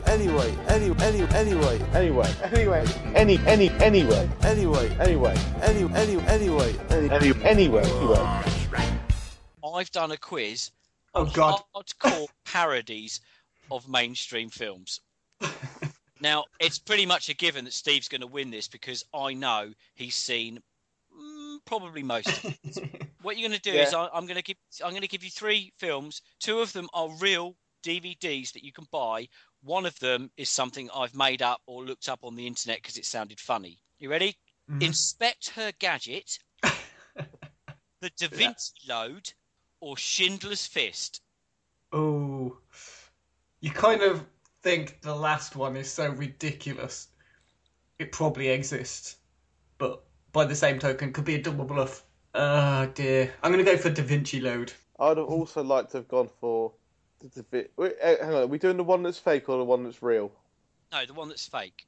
Two of them. Oh, Right. yeah, Right. Schindler's Fist is fake. Yeah, Schindler's Fist is the fake Hang one. on, he locked his answer in. Owen locked his answer in there. I will allow him to change due to the confusion. So 3 titles, one of them is fake. You've got to spot the fake. Well, I'm going. I'm also going to go for Schindler's Fist if I'm allowed to, because as much as the title is clever, you cannot do a Holocaust-related porn parody. Okay, we'll move on to the next one. Gash of the Titans. So I'm going to lose it in a minute. Titty Titty Gang Bang. Night of That's the gotta Giving be Head. real. Night of the right. See, I reckon it's got to be Gash of the Titans, purely because I think the UK is probably the only place where gash is used for vagina, and I don't think British porn. And I think that obviously it's gonna be like some costumes and sets involved in this. So it's probably going to be a decent sized budget for that kind of film. Yeah, but think of Titans. How many puns could you get away with as Titans in a porn parody? But I just think it's that one for the reason that gash is not used as a slang for vag anywhere else in the world. I think it's Titty Titty Gangbang. I think that sounds more like something Paul would make up, to be honest. It's just got Paul written all over it. Right, the next one. Lawrence of Arabia. My God. Jurassic Pork. Or, oh God, I'm not going to lose it. Harry Potter and the Sorcerer's Balls. And you've made up 2 of those. No, I've only made up one of them. So Lawrence of Arabia, Jurassic Pork, Harry Potter and the Sorcerer's Balls. I think it's Harry Potter because I'm sure it's Sorcerer's Bone. He's definitely seen that. Steve has definitely got that somewhere on DVD. I will say Jurassic Pork. Okay, the next one. We've got the Texas Dildo Masquerade, Gaze of Thunder, or Womb Raider. Womb Raider. Days of Thunder. I mean, Days of Thunder. Yeah, I kind of that's got to be a fake. Thanks for clarifying that, Paul. What film that was based on? Well, you know. Yeah, cheers. Okay, these might be my favourites actually. Muffy the Vampire Layer, The Human Sexipede, or Two Fists, Too Furious. Yeah, two Fists, Too Furious is fake. You wouldn't laugh that hard at something you'd made up. That's got to be real. Oh man. Oh, is that a double? No, I'll go for that as well. Okay. Two Fists, Too Furious, just because it probably is made up. Last one. Raiders of the Lost Arse, Reservoir Dogging, Honey, I Blew Everybody. It's got to be Reservoir Dogging. I don't think dogging's a thing anywhere else than England or Britain. Like gash, I think it's it wouldn't translate well to the foreign market if it. No, it's Reservoir Dogging. It's fake. What was the first one? Raiders of the Lost Arse. Yeah, that's real. That's fake. How is arse spelled? A-R-S-E. Yeah, that's the fake one. That's the fake one. Okay, Owen. Okay, let's get you some answers, and I have got some synopsis of some of the titles. Okay. Have you got a tiebreaker if we need it? I do, because there are 6 questions, so there could be a tiebreaker. Inspect Her Gadget is, in fact, a real film. It's a DVD which is available on a label called Tranny Factory. And all the description says is, surprise, I have a XX Extra hard tool baby. The Da Vinci Load, of course, is a real title, but you both get a point because Schindler's Fist is, in fact, fake. Yeah, Steve's logic on that one was sound, wasn't it? I mean, not even porn goes to the Holocaust. A point for Owen and a point for Steve. Okay. Night of the Giving Head, that is a real title. Steve's logic, again, was correct. Titty Titty Gangbang is real, Owen, I'm afraid. Is it? Yeah, and the DVD says tits bouncing, arse pounding, wham bam, big boob gangbang.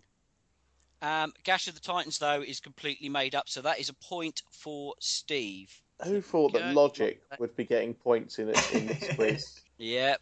So, Steve, your logic, I think, has failed you in this one because... oh, no, Steve, no, you're right. Sorry, I've got here. No, hang on.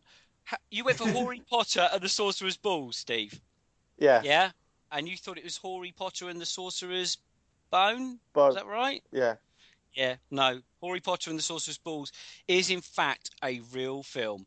And it's one of the most anticipated movies of the year, according to the synopsis, where the first ever 3D gay porn feature film that was shot in Budapest, Stockholm, London, New York, and Fire Island, where Luke Markham plays Harry Potter, a young hero who must find the Sorcerer's Balls before they get into the hands of Voldemort. I do love porn puns. Unfortunately, Owen, Jurassic Pork is also a real film. And the duffer there was Lawrence of Arabia, so that's no points for Steve and no points for Owen. It's too high, bro. I know. Too high, bro. Well, Yeah. I did think that Steve would probably win this one, but let's move on to the next one. So, Steve, Womb Raider, you can buy that on Amazon, mate. That's definitely a real film. Even I've heard of that one. Yeah. The Texas Dildo Masquerade is also a real film. The description here says a sexual parody of famous campy horror movies, which is great. But then it goes on to say, loaded with bizarre sex stuff, anal sex, and cum baths. I don't even know what that is. That's a lot of cum. Yeah, it is. But Owen, to fill a bath. If you think of the size of a bath, think of your standard bath. Right. And think of the standard amount that comes out when you jizz. Yeah. Okay. Right? How many times are you going to have to do it to fill up a bath? Like, we're talking a month, I reckon. If you're doing it once a day, not even once a day, it's going to be more than a month, isn't it? One person. To work this out.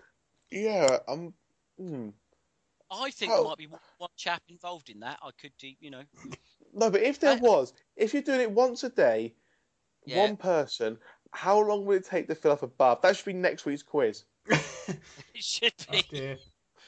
Just on Womb Raider, on the description it says, this unrated DVD from 2003 stars Antoinette Abbott, Lauren Hayes, Annie Boddy, and more actresses and actors. It's like the weirdest description I've ever heard. Just more actresses and actors.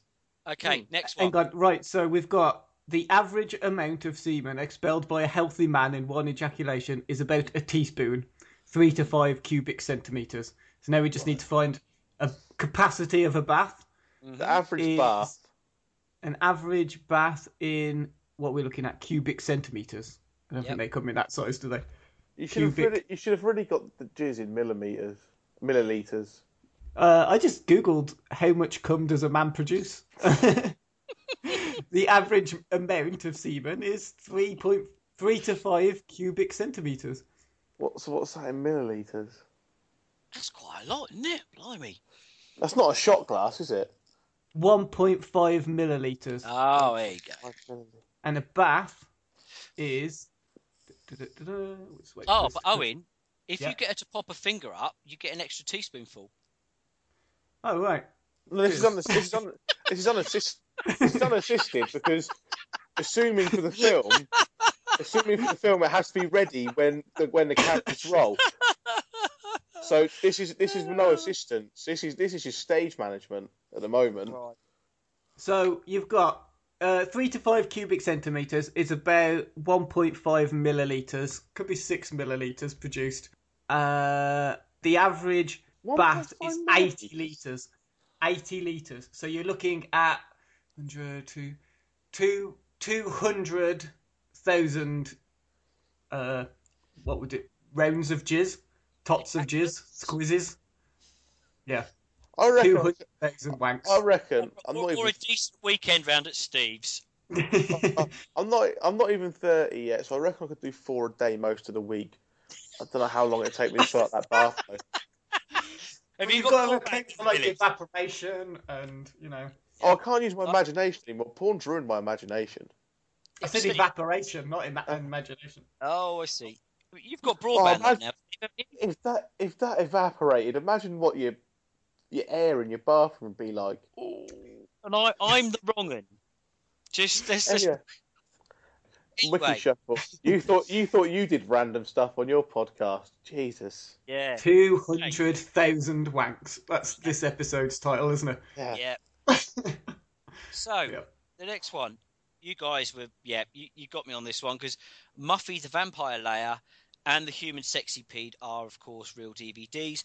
Two Fists, Too Furious, sadly not. So you both get a point. It's poised because you can't be a draw because you've both gone for different answers here. Honey, I Blew Everybody is indeed a real title. Tiffany, who apparently is a wild and naughty minx, who's boy crazy. She loves them all, the bigger the better, all sizes and shapes. Long ones, short ones, and Steve, even fat ones. She's out of control and falls to her knees at the drop of a hat or a zipper gulp. So, yeah. There was another title, and Catherine advised me not to put it in the quiz. And it was, Honey, I Fucked the Kids. Yeah, that's probably not one you want to Google, to be honest. Just putting it out there. It was on a list on the internet of all these parody titles. I saw it and thought, what? Anyway. That's poor marketing from whoever came up with that. Yeah. No one wants that SEO. Raiders of the Lost Arse. That's a real film, Owen. It's a gay porn film. So, Reservoir Dogging. Steve, you nailed it. Of course, they haven't got a clue what dogging is in the States, and it's not a real title. Steve, you won the quiz. Of course I did. Yeah, well done. No diggity. You want to hear the tiebreaker? Yeah, go on then. What percentage of websites on the internet are pornographic?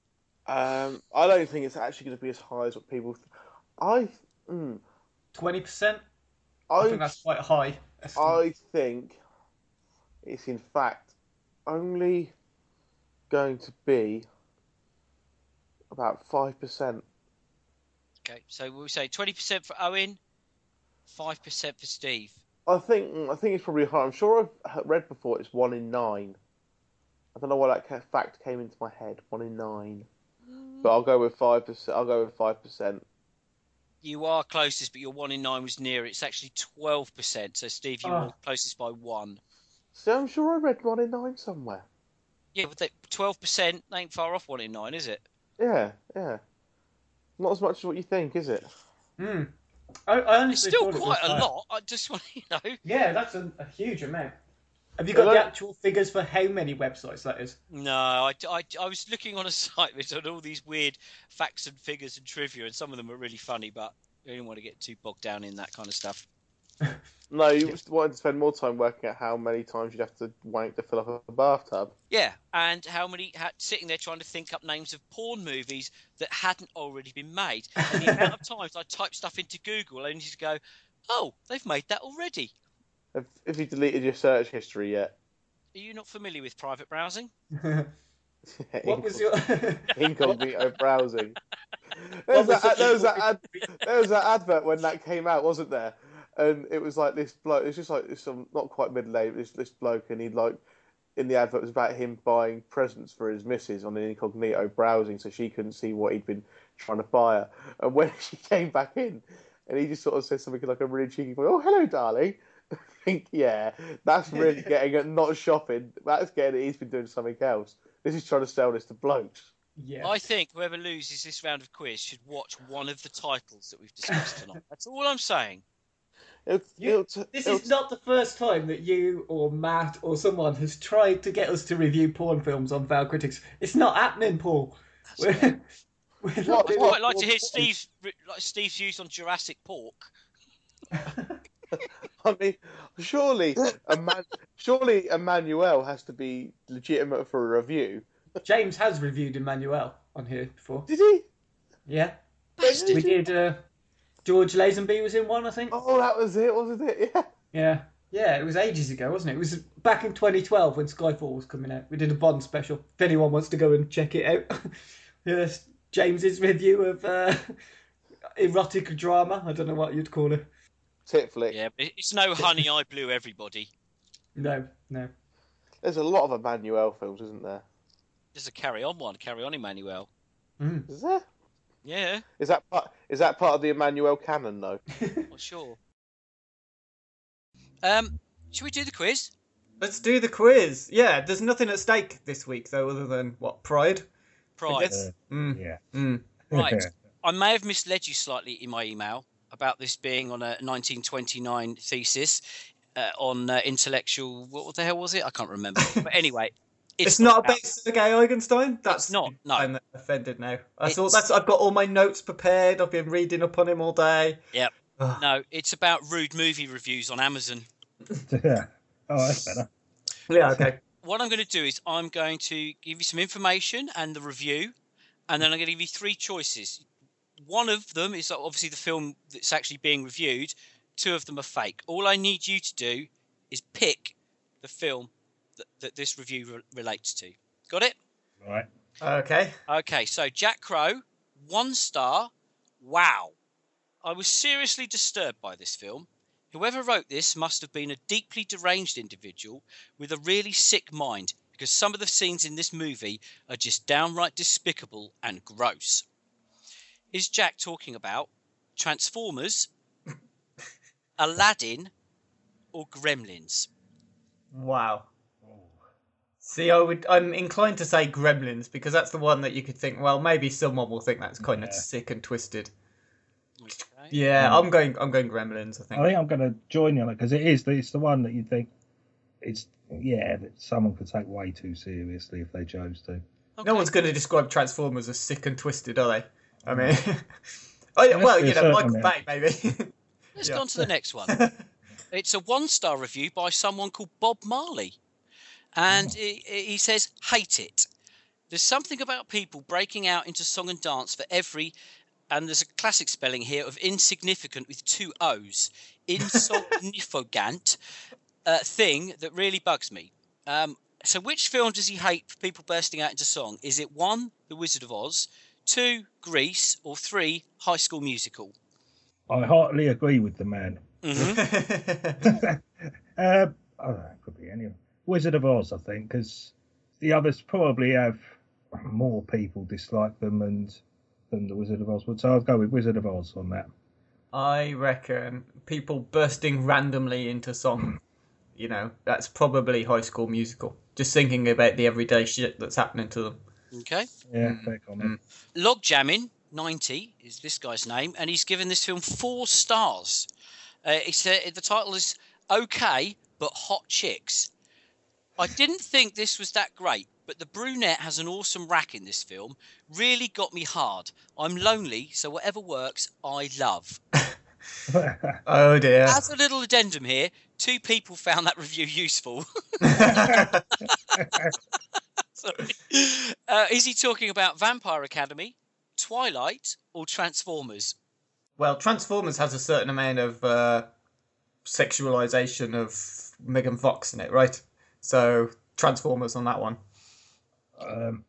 Needless to say, I haven't seen any of them. Mind you, I don't think I've seen hardly any of the films that have been mentioned in any of the questions. But I'll go with Vampire Academy then. Right, the next one. Christy Kitchens gave this 1 star, and the title is Not the Kind of Movie I Enjoy. Not the kind of movie I enjoy. I should stick to movies with horses in them. Is she talking about Magic Mike, 50 Shades of Grey, or Spectre? 50 Shades of Grey, gotta be. Magic Mike, I guess. What films are there with horses in other than War Horse and Black Beauty? I mean, what kind of film? What niche is that? It's films with horses in, Owen. Maybe she's a fan of Mr. Hands. I don't know. Don't Google that. Okay. No, definitely don't Google that. The next one is Ice Rose 87 and a 1-star review entitled Don't Bother. I stopped watching this as soon as I saw what little clothes the girl was wearing. They couldn't have come up with a skimpier outfit. Disgusting. The swearing is really annoying, makes the characters look like uneducated jerks. This movie has no class. Is he talking about Avatar, Sucker Punch, or Kick-Ass? Well, you know, Sucker Punch has no class at all, so Sucker Punch, I guess. Once again, I haven't seen any of them. But from what bits I've seen of that, I'll say Avatar on that. Okay. Antoine has given this film a 1-star review, and the headline is Hard to Fap To.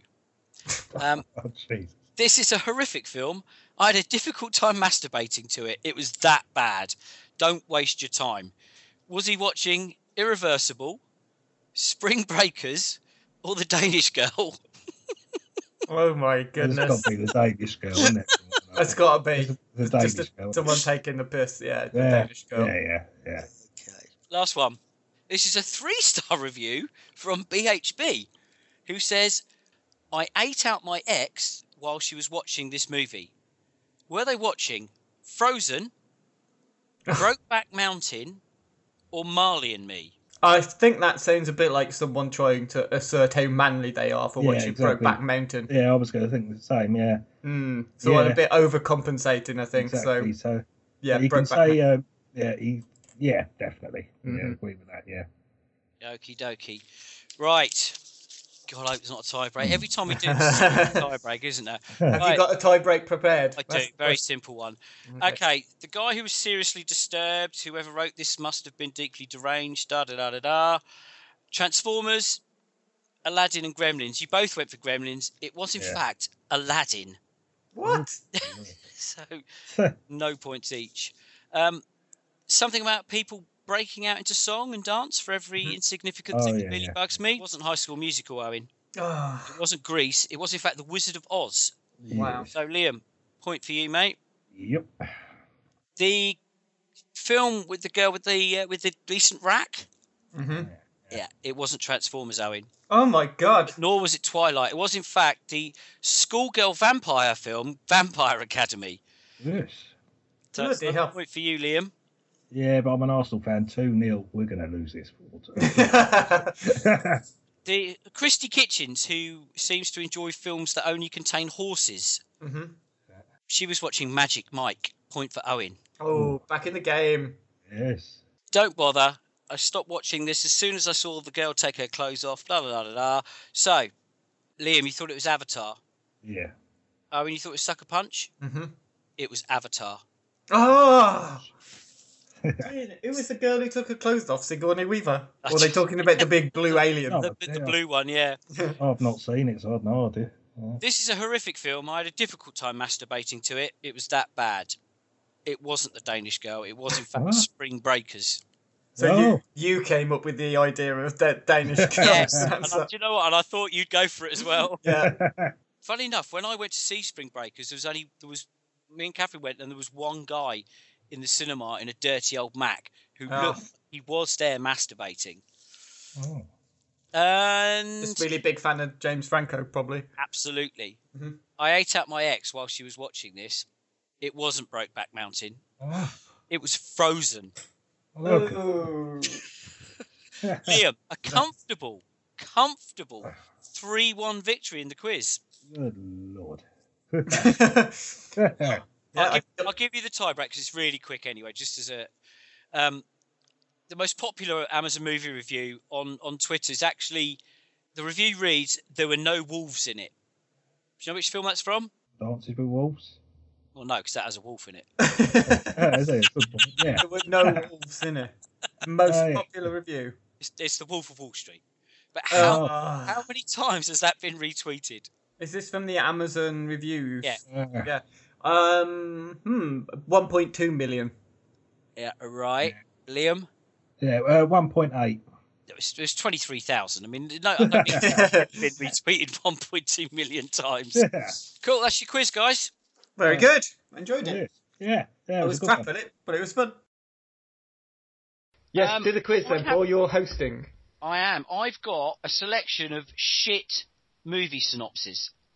I'm going to read out the synopsis. You have to tell me the name of the film. You can take it in turns. And Brooker, you can go first.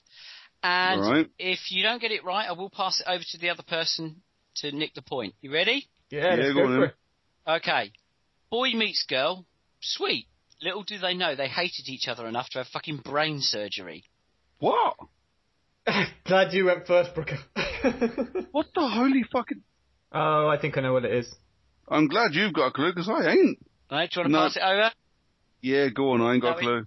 Is it Eternal Sunshine of the Spotless Mind? It is indeed. Yeah. And Owen, point to you. Right, you. Owen, your question. A bloke kills people from the future. One day he receives an old bastard who is him. Then things get fucking complicated. Oh, for fuck's sake. Looper. Yes, well done. Yeah. Loved Looper. It was a great film. Brooker, you ready? A posh twat with a bouffant works in a shop. Some fit yank pops in, and even though she has a boyfriend, he still has a proper sniff around.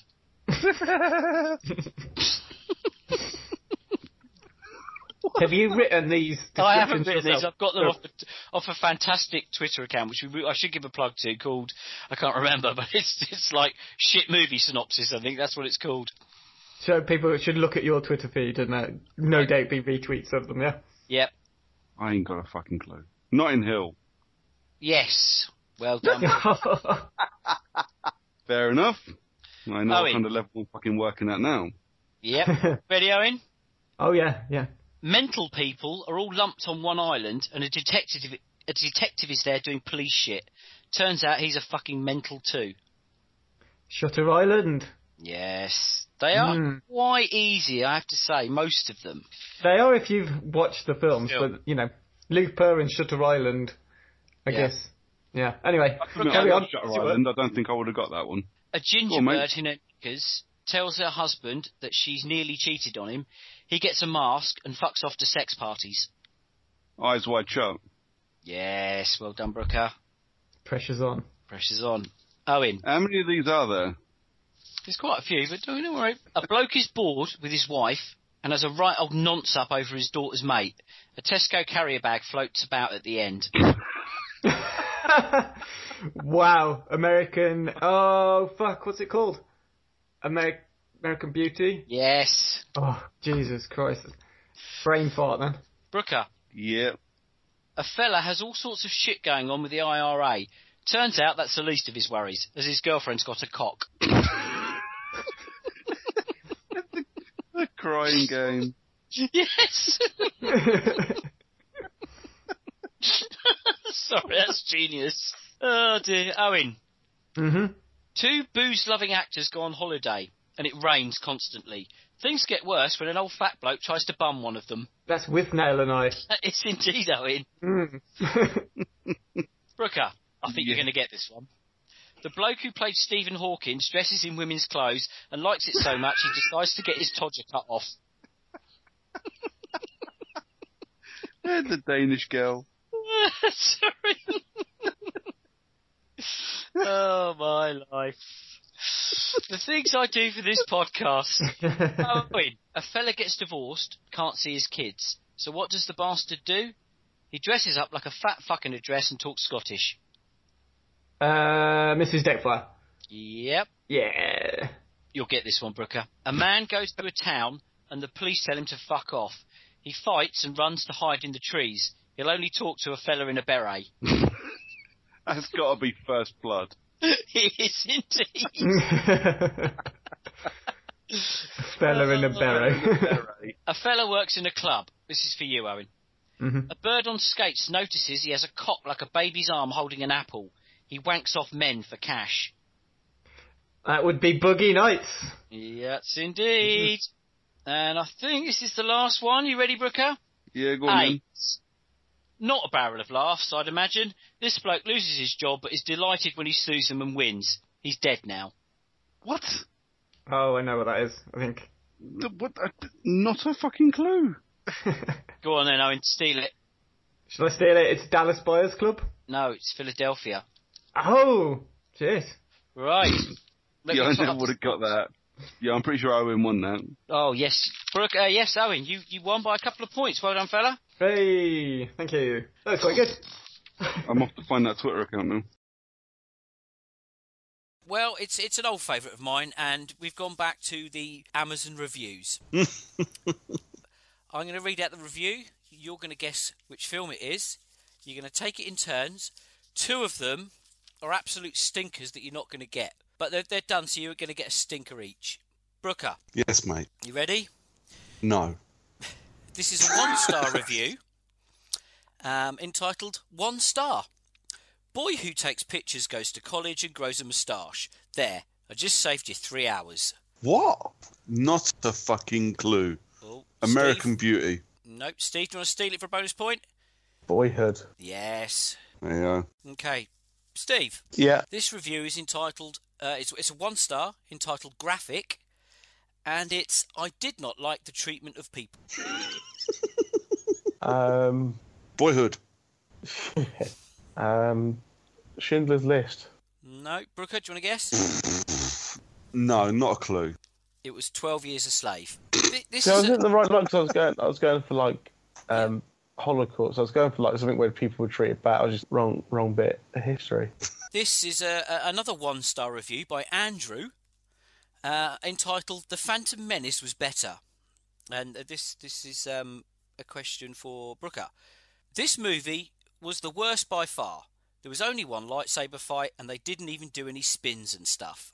Please tell me that was for episode 7. Nope. God damn it. Steve? That would have been awesome. Only one lightsaber. I reckon then that is A New Hope. It is indeed A New Hope. Point for Steve. There are no spins. Right. My next guess was going to be Jane Silent Bob Strike Back.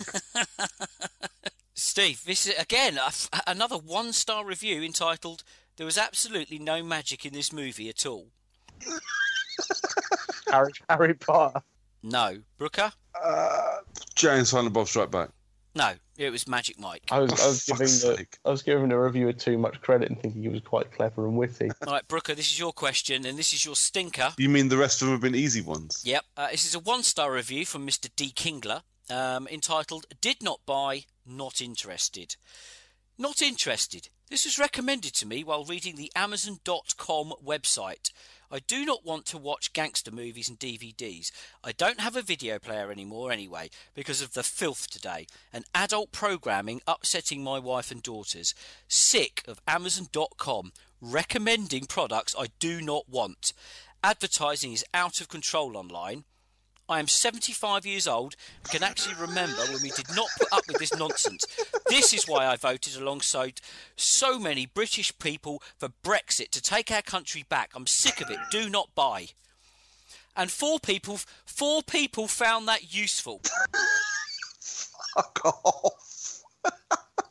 I'm going to give you a clue here because it ain't a gangster film. Okay. Is it actually a video? It's new. Okay. And it's a documentary. Tickled. No. It's Steve, do you have a guess? I don't know. It's the Oasis documentary Supersonic. What the fuck? I have no idea. The fuck has that got to do with anything in that review? I have Like, no at all? idea. Steve. Yeah. This is another 1-star review entitled "Pirates Are Not Fun." Somalian pirates do not look like this, and they tend to steal oil tankers. Captain Phillips. No. I can see where your logic took you there, but no. Brooker? Pirates of the Caribbean. Correct. What is a fucking Somali pirate?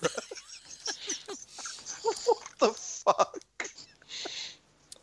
Brooker. Oh, sweet Jesus. And it's another 1-star review, I'm afraid, by Ramona Cluse, called "Not a Good Idea for Anyone." I don't know why I bought this. I should have known better. I'm not a particularly religious person, but I feel this opens up your brain to accept evil in your heart. I cooked it in the microwave after I watched it. Antichrist. No. Steve? Let's go with Ouija. No, it was, in fact, The Exorcist. All right, Steve, you ready? It's a 1-star review. 2 people found it useful. Matt Damon is a retard. Is this going to be Team America? No. It's going to be like I give these reviews too much credit. I don't think the review is an explanation of his role in the film. I think it's a statement. I say, is Matt Damon even in the film they're reviewing? Yes. Okay. Matt Damon. Good Will Hunting. No, it was The Martian. That's like his smartest role ever. That's why they're on Amazon reviews as being ridiculous. Brooker, you might get this. Yes. I've just started watching this on Netflix. I'm sorry, but I can't suspend disbelief that he is struggling financially, but uses brands like Tide and Clorox bleach. And he even uses pre-moistened disinfectant wipes. Clorox branded as well, not generic. And in his bathroom, he has Febreze spray. Struggling people do not waste money on that stuff. Daredevil. No. Steve? Dexter. No, that's not actually a Netflix show. It's Luke Cage. This is your stinker. You're going to love this. Hillary Clinton promotes agenda of race mixing, homosexuality, globalism, reptile people, New World Order, and Jewish supremacism. This is the review I have been posting on many products, warning America about the truth. Like the rest of the biased media, Amazon keeps censoring me. What's the matter? Do you want those 30 shekels of Clinton cash? Hillary Clinton is a murderer. Thousands of celebrity deaths, from Vance Foster to Princess Di. They have been laid at the feet of this witch, Hillary Rodham Clinton. We can't let her win. We can't let her keep extenuating her reign of terror in the White House. Vote Trump. Make America great again.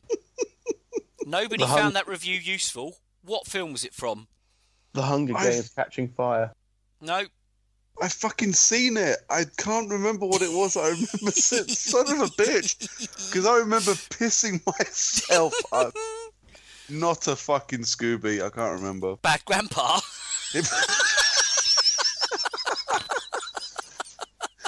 Oh, my life. Right, do you want to know who's won? I think I've won, haven't I? You have indeed, Steve. You 2 points to 1. This is, by far and away, the worst film I've seen this year. And I don't want to spring this on you, and you can cut this out if you want, but I've got a little quiz. So, Owen and Tony, you can go up against Steve, who could early doors actually get to see Killer Bitch, because the quiz is called Bitch or Witch.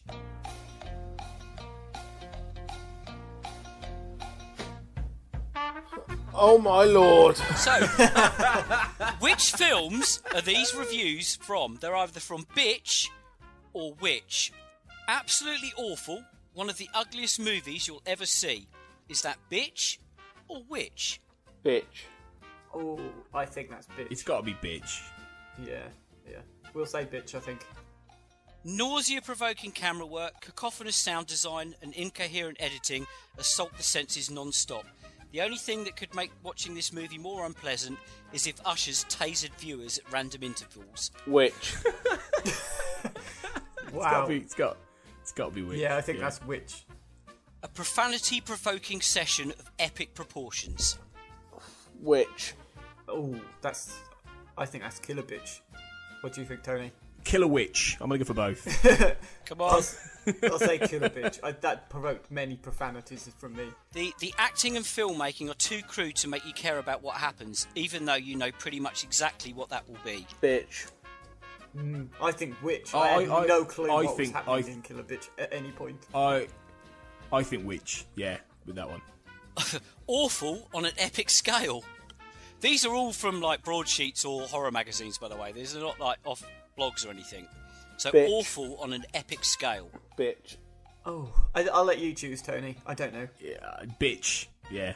We're going to get these all wrong. I mean, Tedious in its early going and all but unwatchable in its final half hour. The movie feels interminable at a barely feature-length 89 minutes. I think that's Witch. Witch. Yeah. Blair Witch. Witch. There's no acts to Killer Bitch. It doesn't have a first, second, and third act. It's just a mess of scenes. Right, last one.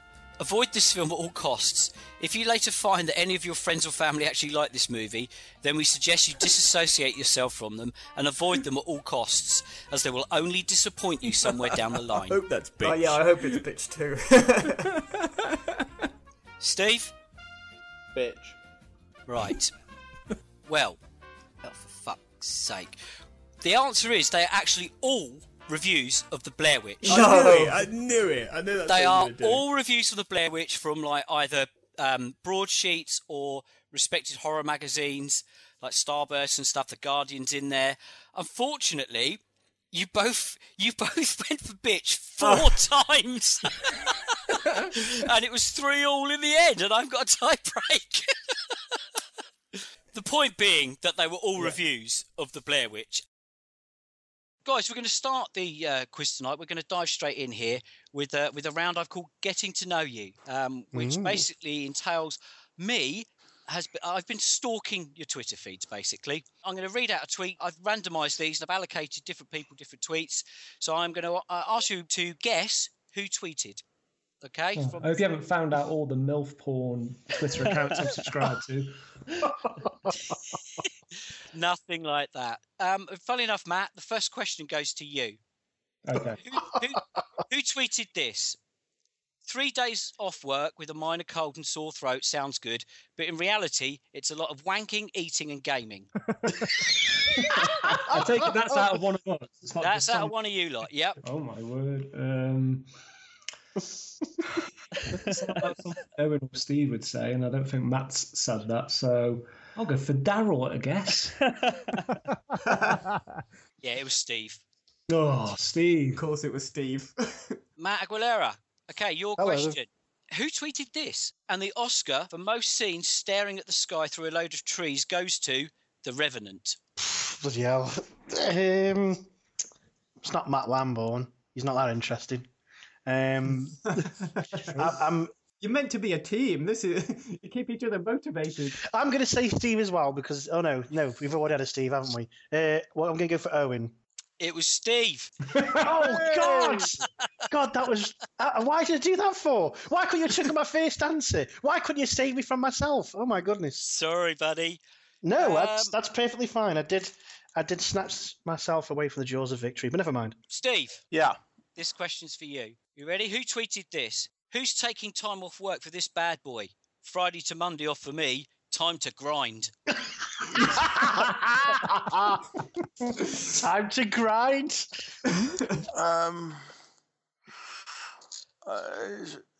Ben?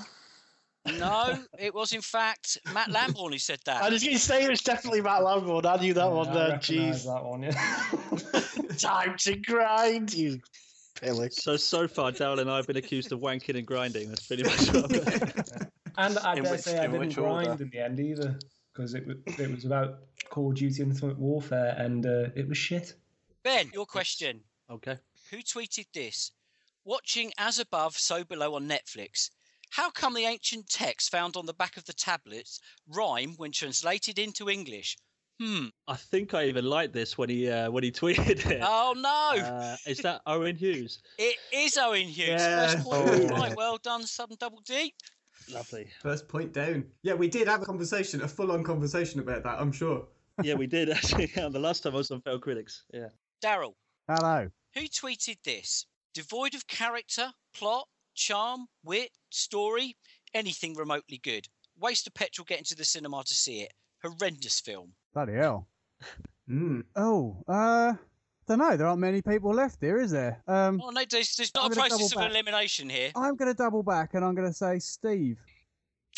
It was in fact Owen. Oh, I don't even remember what film it was. I think it was Star Trek. Oh yeah, it was Star Trek Beyond. Wow. Star Trek: The Void, by the sounds of things, really. You walked out, didn't you, Owen? I didn't even. I left to go to Aldi. Can I just say so far that every one of these sound like it could have been Andrew Brooker, even though he's not involved. I was thinking the same thing, actually, yeah. Owen. Uh-huh. Who tweeted this? Got a video coming out tonight from the Silver Weekend qualifier. A proper dirty finish that was awkward as hell.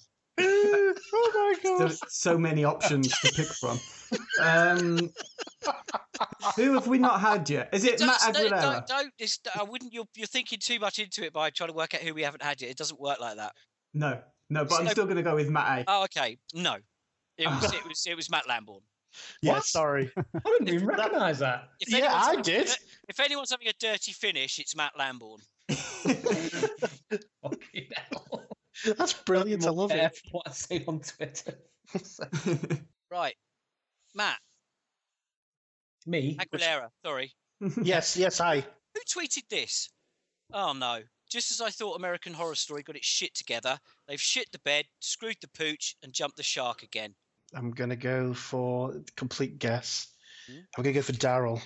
It is Daryl. Well Oh. done. Wow. Point I'm happy with that one. there, boys. Well done. Thank you. I feel like I know you all a lot better now. Owen. Mm-hmm. Yep. Who tweeted this? The December issue of Sight and Sound Mag is an absolute doozy. Issue of the year for sure. If you haven't picked it up yet, I recommend you do. I think that's Ben. It is Ben. Well done. Oh. I made a lot of money for that tweet as well. That was good. As everyone knows, I love that magazine. Yeah, that is a doozy. Ben. Yes, sir. Right. Who tweeted this? Abysmally, terribly slow and inconceivably daft service at Pizza Express tonight. Loads of seats. No one bothering to sit people. Hashtag work shy. Damn it. I'm going to say it's one of the Mets. I'm going to go for Lambert. No, it's Matt Aguilera. Oh, you were so close. Damn it. So close. Set of Pizza Express on the Isle of Man. What the hell? Steve. Yo. Who tweeted this? Wubba lubba dub dub. Sorry. I don't know why that's so funny, but somehow it is. I know what it's in reference to. Yeah. But who's enough of a fan to have seen it? I am going to go with one of the people I don't know. I'm going to go Ben again. I'm just going to keep nominating Ben till it's right. It was Ben. Right, Matt Lambourne. Yes, sir.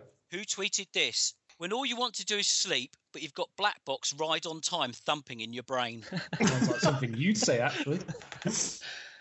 Oh, God. Owen. It was, in fact, Daryl. Oh. Okay, the last one for this round. Daryl. Hello. Who tweeted this? Rocky is 40 years old now. Written by a broke guy in 3.5 days and sold the idea successfully. Not only that, he took the lead role. Oh. I'm going to go Steve for that one. It was Matt Aguilera. Son of a gun. Sure was. That's far too considered and reason to be me. Yeah, so, some of you actually tweet quite fun stuff. Some of you are really fucking boring. I tend to well, I've stopped tweeting you about grassroots football now because you're not involved anymore, Paul. Oh, it's great, mate. Having Saturdays off, not having to worry running around on a Wednesday in the freezing cold at training, not having to wash any kit. Okay, well, the scores on the doors after round one. 1 point for Ben and Daryl, 1 point for the Mats, and 2 points for the Foul Critics. Oh, hey. Well done. Gonna get up, gonna get up, gonna get up.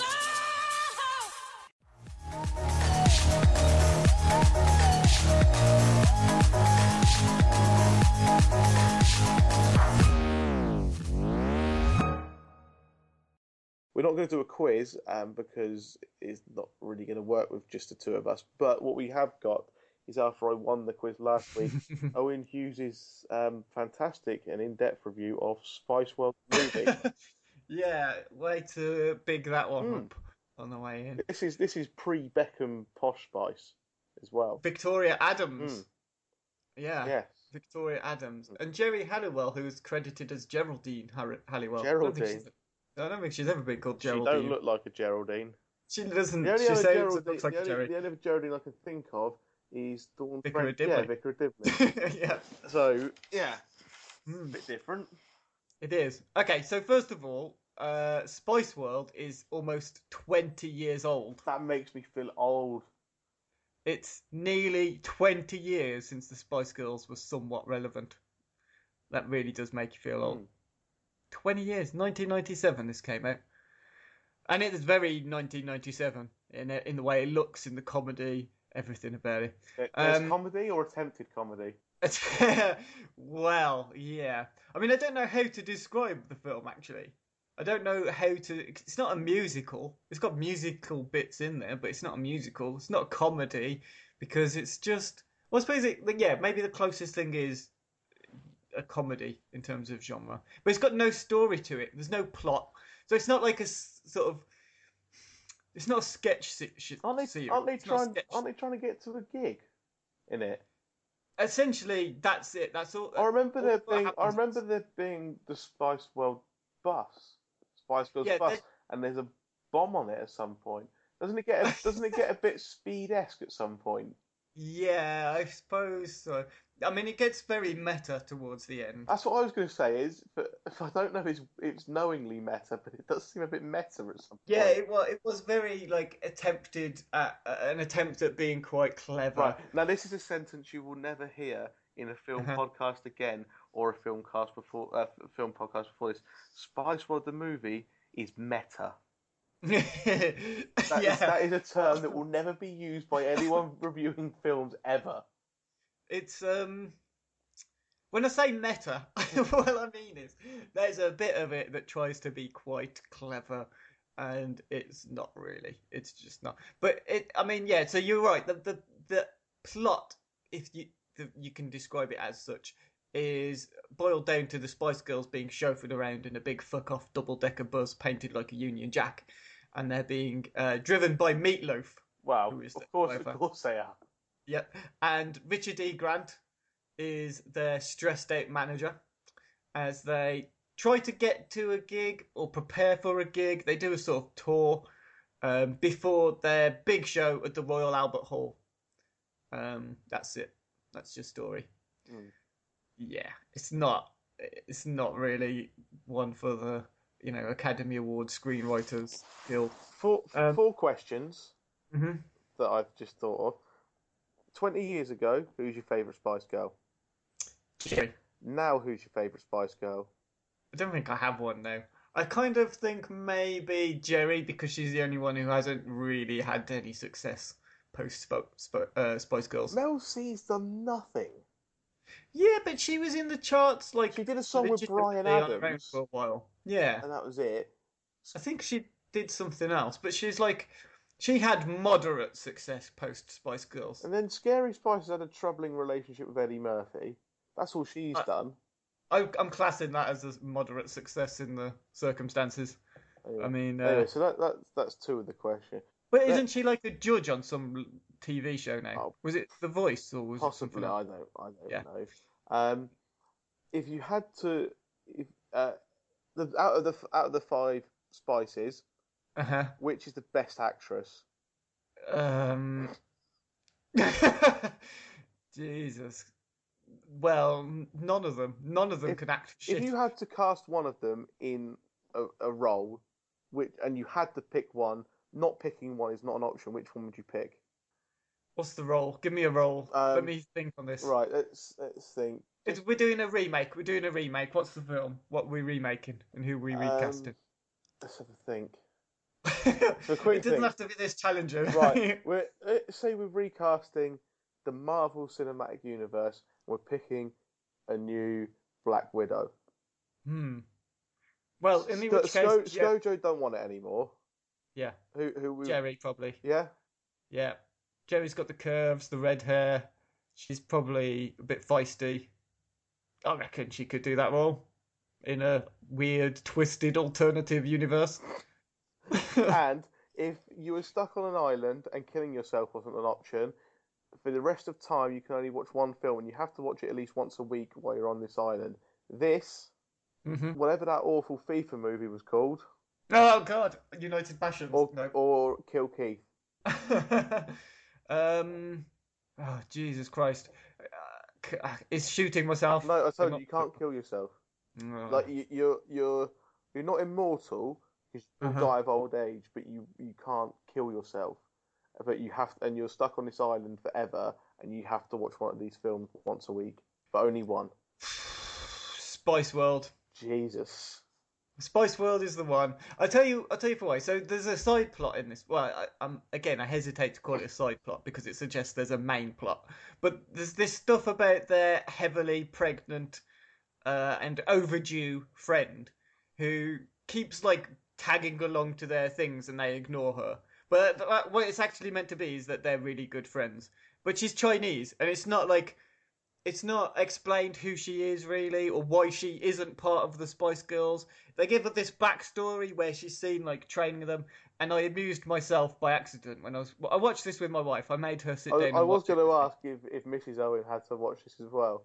She did. She had to watch it as well. What was her response when you told her that was what you were watching? Yeah, she wasn't.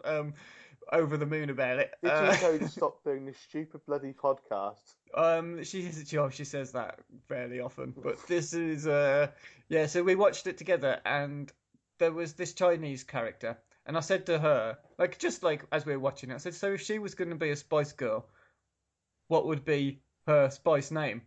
And I immediately said, answering my own question, Five Spice, and realised how bloody racist I was being, but I couldn't help chuckle at my own stupid joke. So that's part of the reason I would take this to a desert island, so I could, feel some nostalgia about that time I amused myself. I bet she didn't laugh, did she? She just gave me that look. I don't have to explain the look. I think you know what I mean. Yeah. But there's actually, you know what? There's bits in the film that aren't horrendous, if that's the only way to describe them. Because there's this thing about the press being out to get them, which again plays into this idea that I think it's meant to be kind of meta. It's meant to be kind of self-referential. So Barry Humphries plays the Australian newspaper-owning soulless jerk in this film, which is obviously, about real life, about, hey, look, the press are evil and they're trying to get the Spice Girls all the time. They're trying to catch them out and they're making up rumours and stuff. So that was the first bit of the film, trying to be quite clever, but actually not really doing anything with that plot at all.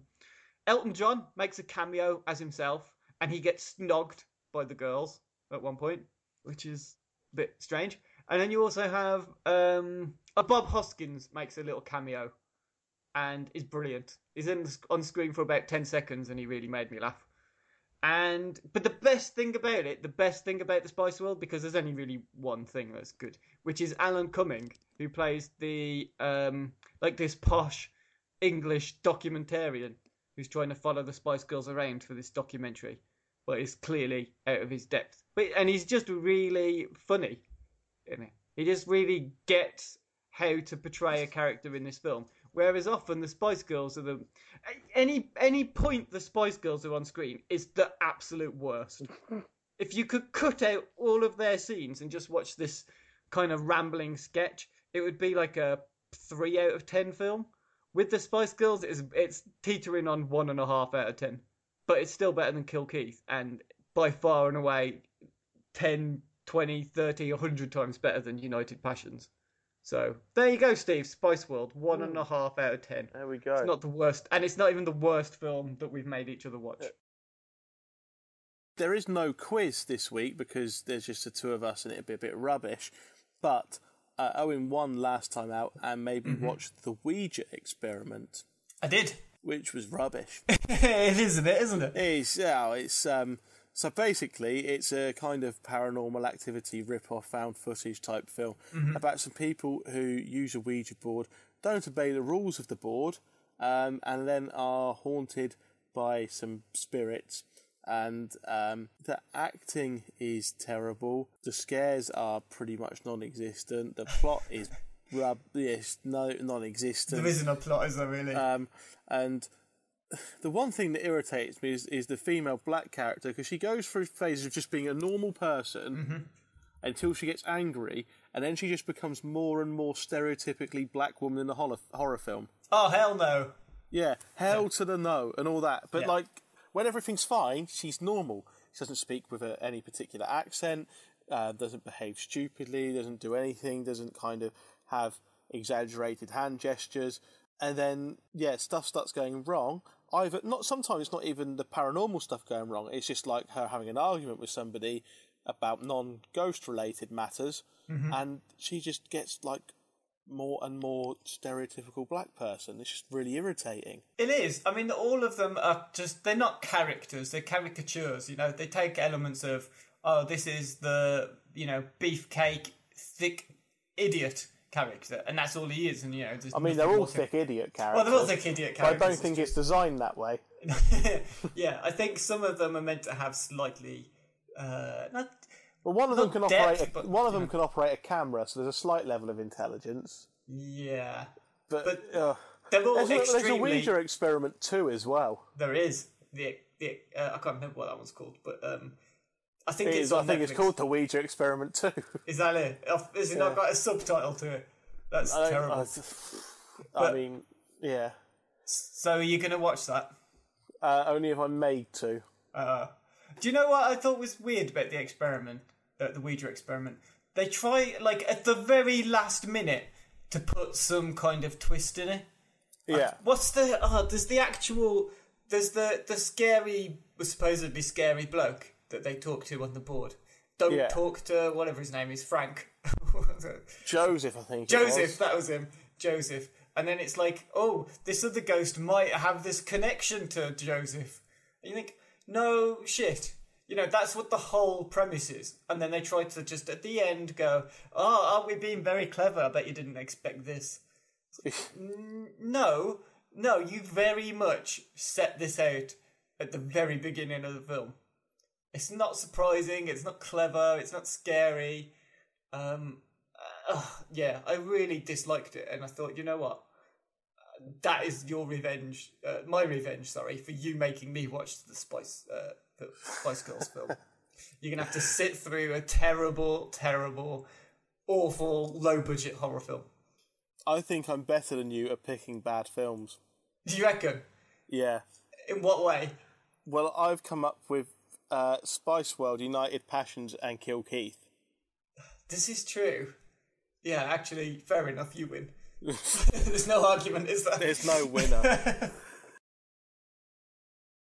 Well, that's interesting though, because one of the stipulations we put on the booby prize that you had to endure during the week for losing the quiz was watching Pudsey the dog, and you had to stay awake during it. So did you manage to keep yourself awake during the whole of Pudsey the dog? Yeah, I mean, I was playing Football Manager at the same time, so I was having a bit of a good run on that. Pudsey the dog is just...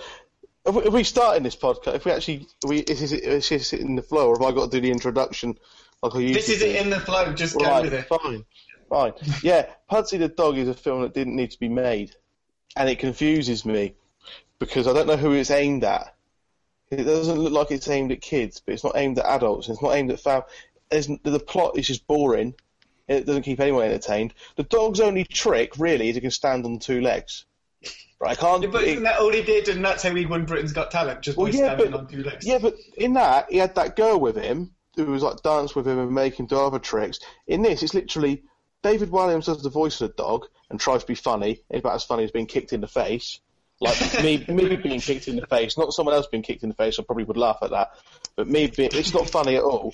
And then, like, any time it does a trick, it's literally just stand on its back legs and move around a bit. And what else is annoying? And I think I mentioned this on Twitter when I was having to endure this, or was a bit stupid about the film, he's won Britain's Got Talent with that girl, Ashley, and in the film, she's just binned off. It's like, you're not good enough to be in this. Even though you're half of the act, you're not good enough. So then they make the dog an orphan. But everyone watching it, including kids who don't understand stuff properly, know that dog was with this Ashley. It was her dog. So in the film, the dog's now an orphan. So in the film universe of Pudsey the dog, Ashley has either died or she is that bad and mistreats Pudsey that he's been taken away from her and has ended up as an orphan. How horrible is that? It doesn't seem very family friendly, I'll be honest. It's true though, isn't it? All the kids have watched Britain's Got Talent. About a dog from Britain's Got Talent. Well, no, the dog in the film, the dog isn't from Britain's Got Talent. It's just a dog who can. But is it other animals? I don't watch Britain's Got Talent. It's full of massive bellends. Why would I watch? That's half the reason for watching it. With dancing fucking dogs that get themselves a film career. Yeah, but in the film, it's not the dog from Britain's Got Talent. The character of Pudsey is not from Britain's Got Talent. It's just a dog called Pudsey who can stand on its back legs and talk to other animals. But my point is, all the people who are watching this film have seen Britain's Got Talent, so they know about Ashley, who owns the dog. But they're wondering where she is. If they're like me, she's wondering where she is. And the only explanation is she's dead or the dog's run away from her because she treats her badly. And I don't think that's good. Yeah, that's it. That's the main issue with the film, is that the treatment of the dog is bad. Would you rather it was a biopic or a biopic or whatever you want to call it? I just don't care. I don't care. Why would you? I mean, it sounded like a terrible film. That's why I made you watch it. There are much better films with dogs in. Can you name any? Homeward Bound. It's got 2 dogs in. It's a brilliant film. Yeah, okay. Michael J. Fox voices one of the dogs in Homeward Bound. Yeah, which isn't a fox either. It's just an actual dog. Yeah. Mr. Trick, really. Yeah. I'm trying to think of others now. There's probably a good Lassie film. Turner and Hooch. Yeah, there's one. It's probably better. It's just a dog. And on Underdog. Is there not a film? Well, there is a film. I know it's a film. I think it's just called A Boy and His Dog. It's about a boy and his dog, but it's the end of the world. So I Am Legend. And I Am Legend. Good dog. good performance from the dog. So yeah, there's plenty of better films out there with dogs in. If you like dogs. The artist, the dog, won an award for that one, I think. Or watch Frasier.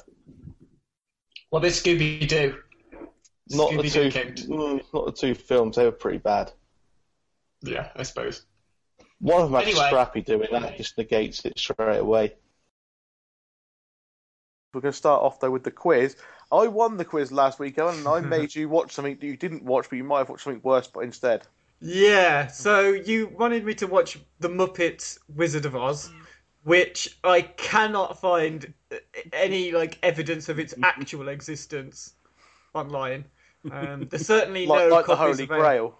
It is exactly like that. It's El Dorado of the podcast. I'm going to go insane swimming down an internet channel looking for it.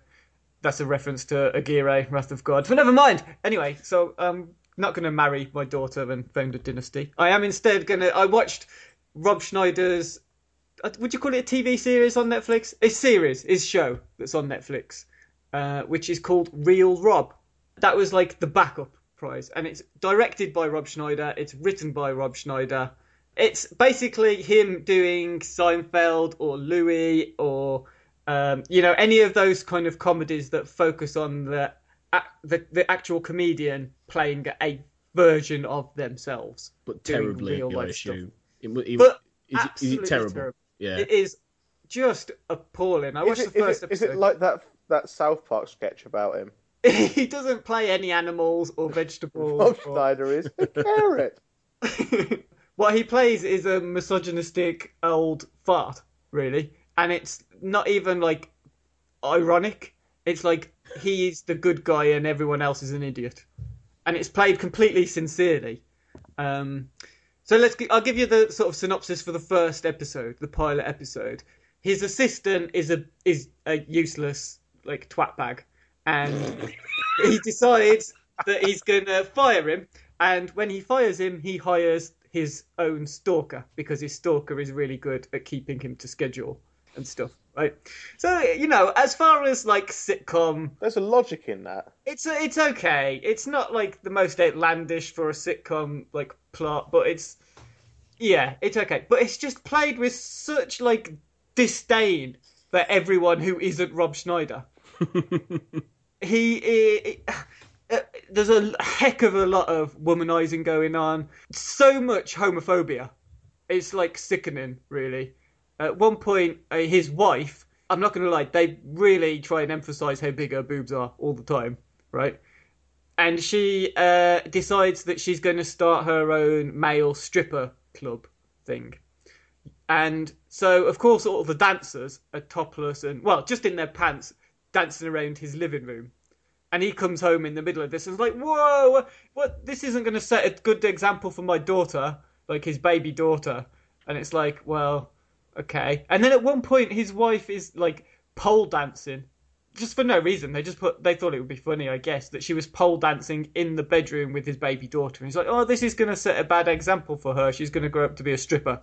It's like, come on, have a bit of decorum about your writing. And it's just, it really, really, really annoyed me. It really did. There was I'm not gonna ever recommend it to anybody, but the final joke at the end is about the fact this is the joke, this is the punchline. His wife's hired a new nanny and the nanny's a man, A Manny. A Manny. See, that's funny. That's funny. Yeah, but he's outraged because she didn't consult him, and it's a man. Is it produced by Adam Sandler? I don't think so, but it's got like all of those kind of hallmarks around it, where it's this completely ridiculous world where Rob Schneider's really good looking, he's got a beautiful wife and massive house and stuff, which isn't too far fetched, I guess, because but anyway, that's just the unfortunate world we live in. So on a scale of United Passions to Kill Keith, where does it fall? I would watch Kill Keith again above it. The next two episodes are a part 1 and part 2. This is the second and third episode, and it's called the penis episode part 1 and the penis episode part 2. Big penis. Sounds riveting. Yeah, it's the nuts. No, sorry. It's just fucking dog shit. It's terrible, and it's got no awareness, no nuance. Like this, like Seinfeld. Okay, to begin with, I know it was a bit sketchy and it was a bit iffy, but that's because it was new. They were doing something new with that whole idea. In Louis, it's almost like perfected throughout season 2. That is just so on the nail of like what a show like this should be. This is, I've got a lot of money, I'm going to show everyone how rich and famous I am and how beautiful my wife is. That's all it is. That is it. And it's appalling. I hated it. I'm not going to watch any more of it. There we go. We'll start off with a quiz, though. And Owen won last week and made me watch the Lars von Trier film, Antichrist. And what did you think of it? Fucking hell, that's weird, isn't it? It is just a little bit, yes. Like it's one of them ones like holy moly, it's weird for the sake of weird, which I don't mind weird if there's a point to it, but weird for the sake of weird is just weird and really unsettles me. I mean, it was scarier than some freakier some horror films I've seen. I watched what was it, the Forest, that new horror film that's out with your one from Game of Thrones, Natalie Dormer. That's the one. That was rubbish. Didn't scare me in the slightest. It was boring. It just okay. And Antichrist certainly was a bit more creepier and freakier than that. But it's just like it just seems like the purpose of the film is trying to freak me out and make me weirded out. And I guess it succeeded then. It's not the worst. It's not the worst film I've ever seen. I must admit, I've seen far. You've made me watch far worse than this. Yeah. High praise indeed. Come on, I'm going to put that on the poster now from now on. Antichrist, better than Kill Keith. Yeah, better than Kill Keith and United Passions, which it must be the benchmark for worst films ever. It's close, isn't it? Yeah, I don't know. But I think the thing about Antichrist is that when Lars von Trier was making it, he was like deeply depressed, and I think that is reflected quite astonishingly in the actual film itself, because it's less about like an actual narrative that's going on there and more about a feeling. It talks about well, it didn't talk about, it sort of illustrates castration of a sort, which was extremely graphically portrayed, and like you said before, it's just weird and disturbing, and actual shots of like penetration and stuff in it. So it's very family friendly. It is whatever the exact opposite of family friendly. It's not a date movie. Depends how highbrow your date is, I guess. Depends what she's into. That too. We're going to start with a quiz where it is now 0-0 as Owen won last week, and maybe watch fucking Norbit. Fucking Norbit, yeah. Which is fucking Norbit?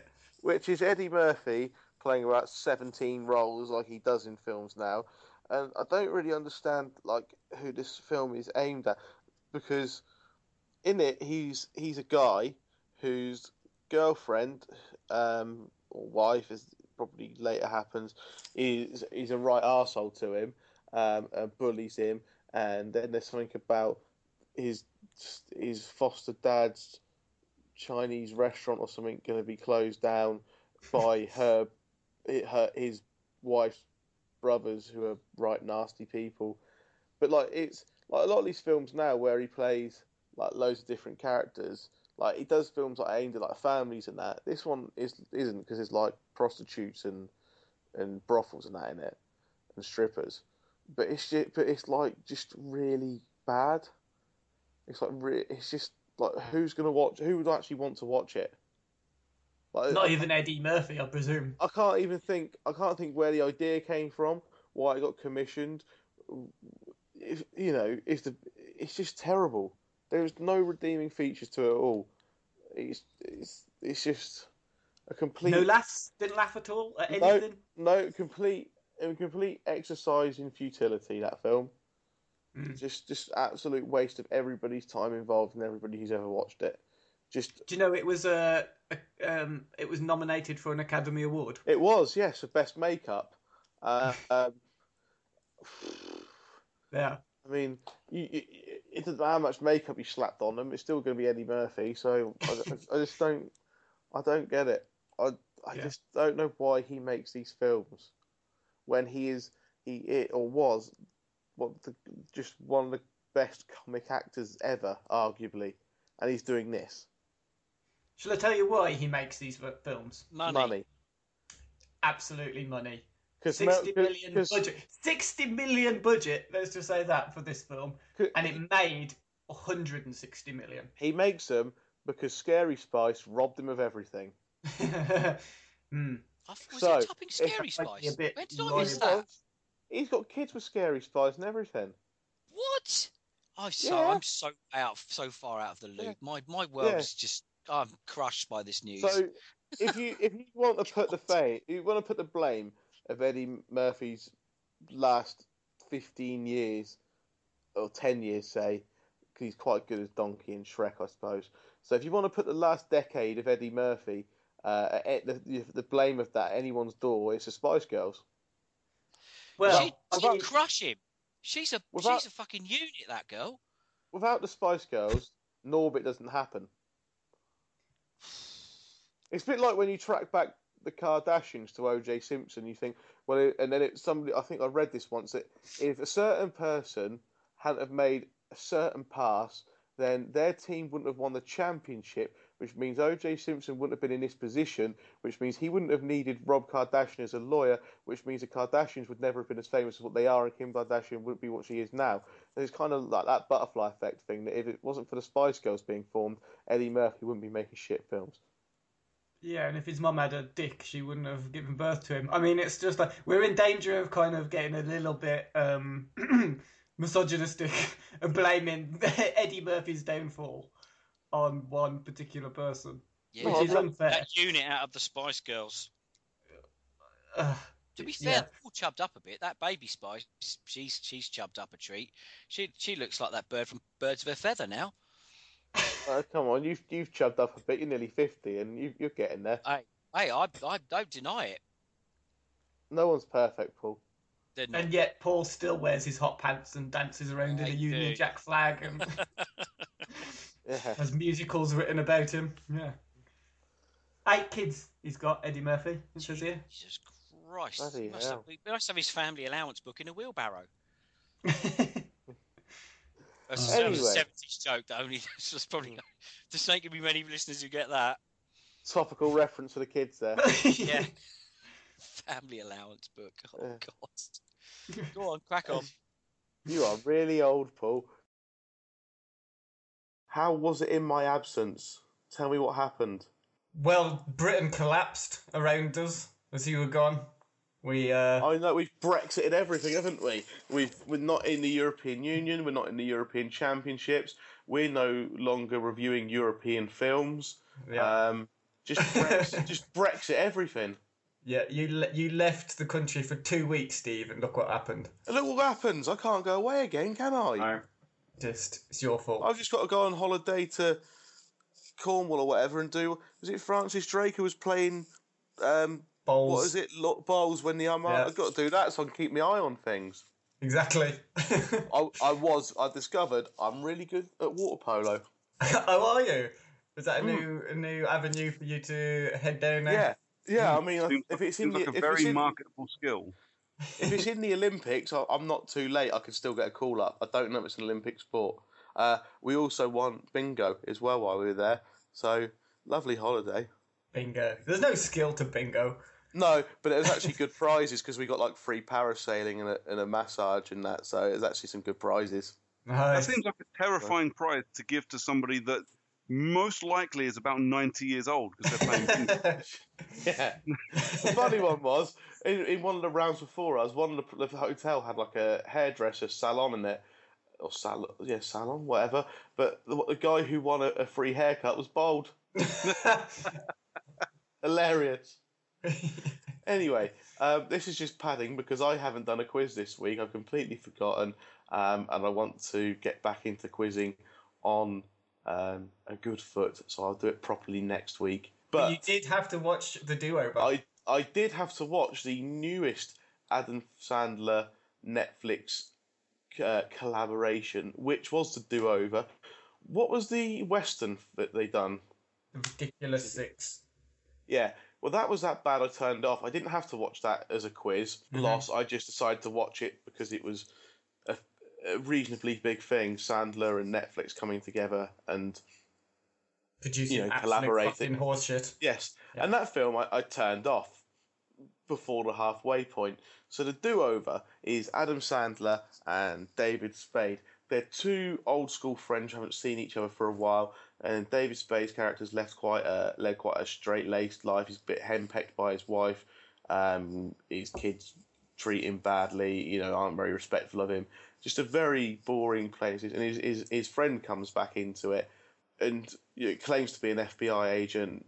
Fakes their death, so they have a do-over. They can pretend to be someone else. They can live a better life. Everyone in their lives will think that they're dead, so they can live a better life or whatever. And then the story unravels from there. And I watched all of it. Oh, well done. Yeah, made it all the way through. Yeah. It is... I'll tell you, it's not a great film by any means. As a comedy, it isn't that funny. I don't think I laughed once. I think I might have smiled once, but I can't remember what it was at. But if you want to look at a positive, it's still an Adam Sandler film, so it's still puerile, it's still childish jokes, it's still predictable gags, it's still sex jokes and knob jokes and fart jokes and all that kind of thing and gay joke, but it and a little bit misogynistic but it's and less so. Sandler gets a really hot girlfriend who's 20 years younger than him. He doesn't actually. No, does his mate? Doesn't. No. His mate does a little bit, yeah, but he doesn't. And it's all of those things, but a bit less than usual. So maybe there's signs that he's turning over a new leaf slowly. I don't know. But the thing is, it's one of those comedies kind of where it isn't that funny, but you kind of watch it and there is a bit of a story to it, so you kind of want to see how it ends. That's probably the best compliment I can give it. I wanted to see how it ended. I wanted to see how the plot resolved itself. That's not really a particularly good sign for a comedy. I mean, it's like the absolute opposite to how a comedy film should work. Well, yes, but I didn't want to turn it off. It was so tragic. I just needed to see how it ended. But yeah, it's not encouraging. It's not making me want to watch their next film if they're doing another one. They will be. Yeah. What's the how many 3 or 4 film deal? It's something ridiculous. It's like 5 or 6 even, I think. But you've also got Ricky Gervais linking up with Netflix, and that Special Correspondence was garbage. So, can't they do something with somebody funny?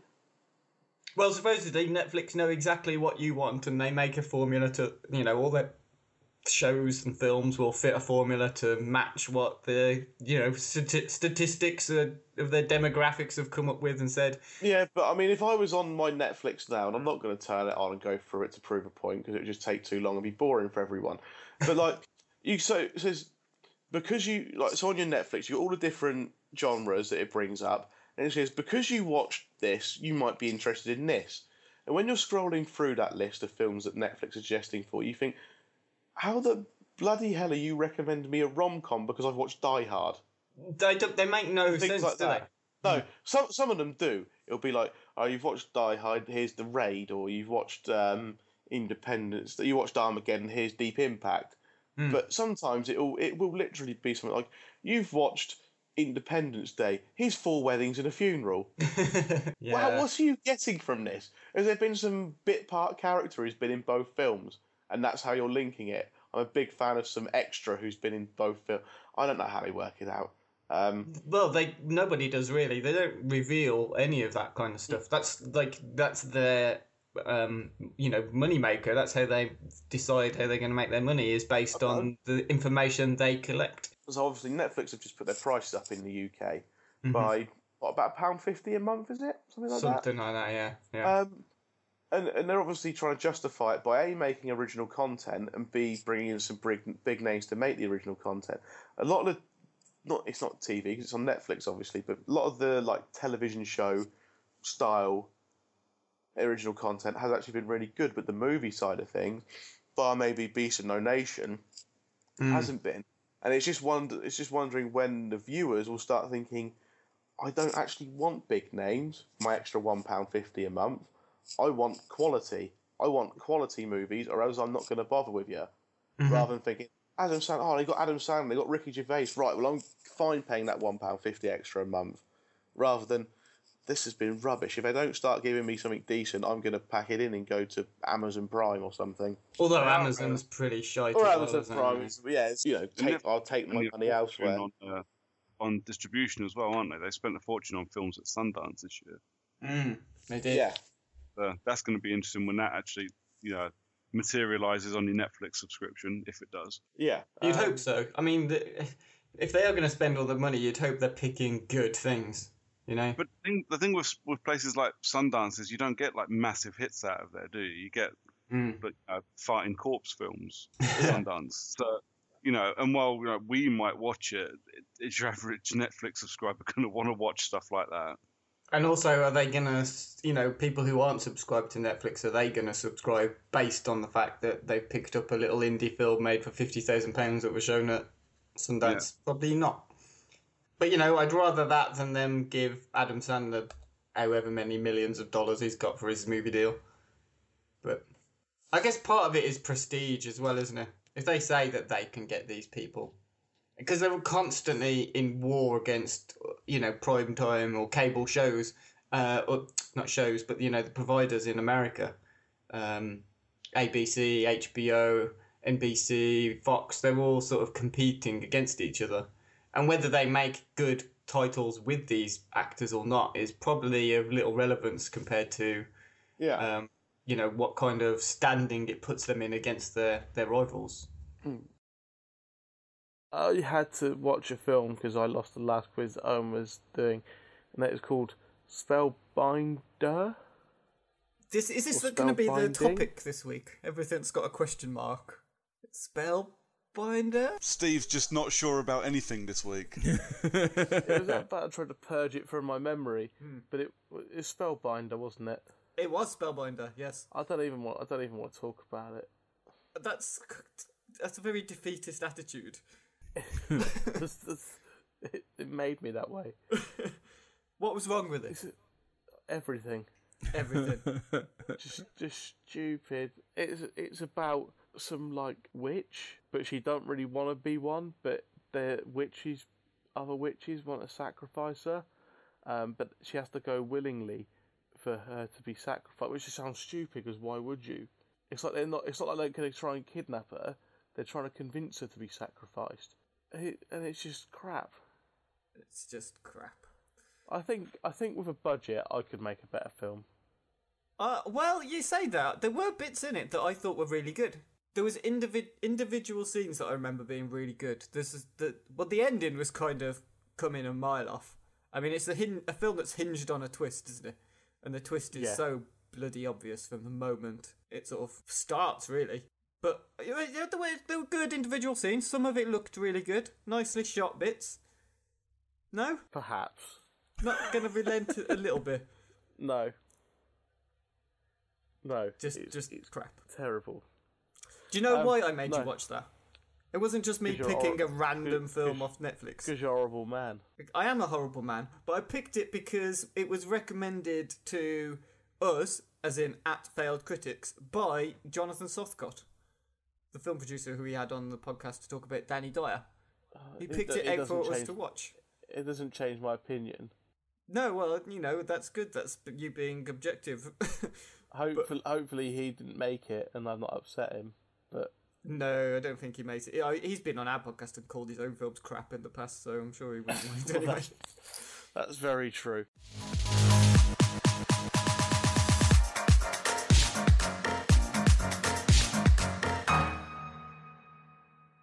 Set in 1920s New York, which is allows them to explore the American side of the Harry Potter universe. So instead of Muggles, which is what the humans were called in Harry Potter, they're called Nomags here in America, and they've got like an American. Can you say that? Can you say that in a New York or New Jersey accent, like Tony Soprano? Over here they call them Nomags. This is gonna be a recurring theme, I imagine, whenever Tony's on though. Do this accent, Tony. Do this one. I spent an entire review doing a review in Brooklyn. Yeah. Yeah, in a Brooklyn accent, I should have said. So Newt Scaramanga's right. He's in Fantastic Beasts and Where to Find Them. But yeah, so I'll stop now. And the US. No, and you know that was my only one little thing about it that I thought was a little bit below par, which was the whole presentation of the other world powers. You know, the UK guy, he's a plum guy, and his picture not like this. You know, and then you've got the laid-back Australian guy, I don't know, mate, well, I don't know what's going on. And then you've got the hawkish Chinese general, and the Russians who are killing their own people. It was a little bit cliche in that regard, I think. And Can we have a whole range of accents? Can we have them all? What was the Jamaican correspondent like, Tony? No, man, I'm not doing that one. But yeah, cut that, please cut that. But the Australian guy is probably quite accurate. Yeah. Don't know what's going on. I don't know what's going on. He was pretty much like that. He's going, we ain't got a clue, mate. Wrong place for them. Oh God! That was. Can you do South African? I mean, that's quite difficult. Yeah, that's easy. It's easy. It's pretty easy to go from South African into Brummy, and then out into Australian again, and then back into South African. It's my potty trick. There you go. Shall I do the rest of this as a fucking prawn, like South African? Well, I mean, I think we can move on now. Yeah. We've gushed over Arrival. Now we've offended Arrival the enough. entire world. Yeah. All 3 continents. You're welcome. Tony, what are you picking for your final Eddie film? I'm going to go with a very bad Eddie Redmayne performance, where he plays a supervillain with a terrible voice. Yeah, you knew this was coming, Owen. I did. It's the bizarre Jupiter Ascending from last year. I got to about halfway through and I went, Sean Bean with a northern accent in it as well, who's Channing Tatum's mentor, so he's going, oh, Channing, you got to fight bees. Bees are going to kill all the royal family in space. I was like, what the fuck am I watching here? These are the guys who made the Matrix. You know, I sat through it twice. And I thought maybe I was really tired the first time because it was a midnight showing, and you know they still had 30 minutes of adverts on before a 2.5 hour long movie at fucking midnight. Arseholes. It's 3 a.m. before I got home. Still time to buy a Coke, Brooker. Still time to buy a Coke. Yeah, well, you know, at the cinema room, my popcorn. I had 2 pissheads sat next to me who smelt like a pub toilet. Seriously, one of this pair of dickheads sitting next to me were going on about how it's their family legacy that they've watched every Superman film in the cinema. Really? They were younger than me. Wow. That's a legacy. That's not a legacy. That's just going to the cinema a lot, you fucking assholes. That's a habit. It's a legacy that they hold so dear that both of them halfway through stood up and loudly pronounced, "This is bollocks," and left. The worst thing in my screen. What rating did the film have? Was it 12A? 12A. Right. So in the screen I was in, there was a couple of dads sat behind me with their kids who were like, not toddlers, but like, what's the stage above toddlers? Kids. Preschool. Yeah. Like probably like 6 or 7 or whatever. And the film is for 6 or 7-year-olds. No, it isn't. But they didn't shut the fuck up. No, it's just like, and then the girl sat down the end of the row from me with her boyfriend. She didn't shut the fuck up as well, and she sounded pretty thick. And it was just irritating. Like, who's that dude in the red cape? It's not quite as bad as that. But, it's like, the worst cinema audience I've been in was Les Mis because people kept bloody singing along. This was second worst. Oh my god. I was in Les Mis, and I liked the new Les Mis film. I thought it was actually pretty good, because from someone who doesn't like musicals, and someone who'd never seen Les Mis before, either musical or any film adaptation version of it, I enjoyed it. But I went to the cinema and people were bloody singing. The worst one I've been to was the opening night of Harry Potter and the Order of the Phoenix in America. Yeah, and when the opening comes up, the boo when Snape comes on. My mum, who's a lovely woman, nearly strangled the man in front of her. Well, the problem is, Brian, that you're just a muggle and don't appreciate these things. No, I like the film. I just don't appreciate Americans. Yeah, but I've been into like films like Fast and the Furious, where you expect to be full of whooping, chavvy dickheads, and it hasn't been, or it has been, but they've actually been well behaved when the film comes on. They shut up, phones away, brilliant. So Les Mis is the first worst. This was the second worst due to thick women and people bringing kids in that were far too young to be in there who wouldn't shut up. These films shouldn't be allowed to be released at half-term because it ruins them for me even more. The worst audiences, though, are horror films, I think. If you go and see a horror film with a proper horror film audience, then it's fine. If you go and see, Sinister 2 or The Forest. Or The Forest, and you've just Saturday afternoon. Yeah, exactly. And you've just got a gaggle of 13 teenage girls who just sort of like 13-year-old teenage girls who just scream on purpose at absolutely nothing just to wind each other up. That drives me mental. They shriek at everything, scary or not. And, it annoys you because I was trying to get some sleep. Yeah. What a bunch of snobs we are. We are those horrible snooty critics that have panned Batman. Yes, we're part of the problem, not the solution. I just don't want there to be people in the cinema while I'm in. I'll tell you what I do like in the cinema: an ice blast, Tango ice blast. They're good. Lemon one's nice. I do like the lemon one. They're very refreshing. Actually, going back, the worst audience I've had was I went to see Gravity, and I'm well up for Gravity. And how it starts with it's silence and it's black. Apart from the chomp, chomp, chomp of everyone around you. My worst one was Hancock, I think. Went to see it with the wife, and there's this collection of kids sat behind us like a mini fucking G unit, all repeating the lines a second after they've been on for the entire film. The most annoying one I ever had was it was an empty-ish screening, hardly anyone else in there, and they hadn't allocated seats. Just said, sit where you want. So that whole empty screening, sit where you want, choice of seats. Someone comes and sits right next to me, literally next to me, in the seat not even a seat space in between. I was so annoyed. I could not have been more annoyed. The annoying thing was, as well, he got in, like, as the film was starting, so it wasn't like the trailers were on. I thought, right, I'll pretend I'm going out for a drink, and then I'll just go and sit somewhere else. No, I couldn't do that. The film was just starting. He comes and sit right next to me with fucking more food than you can imagine, stinking, and just fucking... Why would you do it? Just why? Trying to make friends, Steve. He was trying to be your friend. I don't. What time of day was it? It was daytime. Like, it wasn't evening. Right. Have you watched Mad Men? No. Right. There's a Mad Men rule about cinemas, which is the characters in the cinema, they're going during the day. So look around the audience. One says, "You know what's going on here, don't you?" I says, "No." Hand jobs. But then 2 scenes later, one of the characters goes to cinema in the middle of the day, and the next thing you see is her in the bathroom washing her hands. That's why he's sitting next to you. Wow. Yeah. And Steve didn't deliver. Our final bit of news is in America, AMC cinema chain said that they were going to openly allow texting in their cinemas until everyone went, hang on, what are you doing? That's stupid. And now they said, no, they're not going to allow it. They've completely backtracked. They moonwalked so fast, they went through the wall behind them.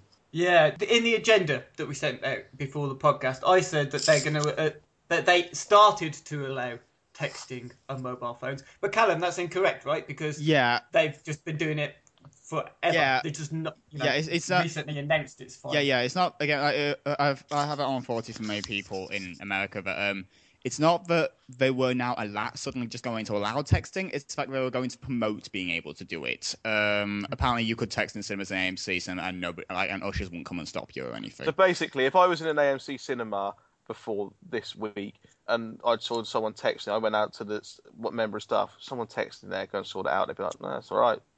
Probably. Yeah. I think in the same way, like if you try to do it in a British cinema here and out there where people just use their phones and nothing happens. There's also the fact as well that the comments for the reason that like the guy at AMC who did it gave the excuse that apparently 15-year-olds just can't bear to be without their phones for more than 2 hours nowadays. So in order to convince them to come to the cinema, why not just let them be able to use their phones like a complete imbecilic fucking twit he is? Just tell them to go fuck off and do something else. Yeah, I never understand why people check their phones in a cinema. If it's to check the time, you do know there are these things called wristwatches you can buy and put on. Right? They're even easier, and they don't chew into your battery life every time you turn them on and off. You can even get watches that answer your phone now, so it's a no-win situation. Yeah, like I was in I'm the Sky this week, and I could see a woman constantly checking her phone out the corner of my eye. I was in Midnight Special the other week with my friend Lucy out there, and directly in front of us there was somebody who's constantly checking their phone all the time, like blaring with light pollution everywhere. And just I really do not get I don't get people who talk in cinemas. I don't get people who use phones in cinemas. I don't get people who buy fucking hot dogs at the cinema or nachos, and just I don't get. The trick is, if there's somebody sat in front of you or near you that's that engrossed in their phone that they don't pay attention to the film, just when kind of there's actually nothing happening in the film, just sort of go, what? And then they'll just sort of look at, what have I missed? I don't understand why you spend that much money and just actively go out of your way to not watch a film or turn yourself out way.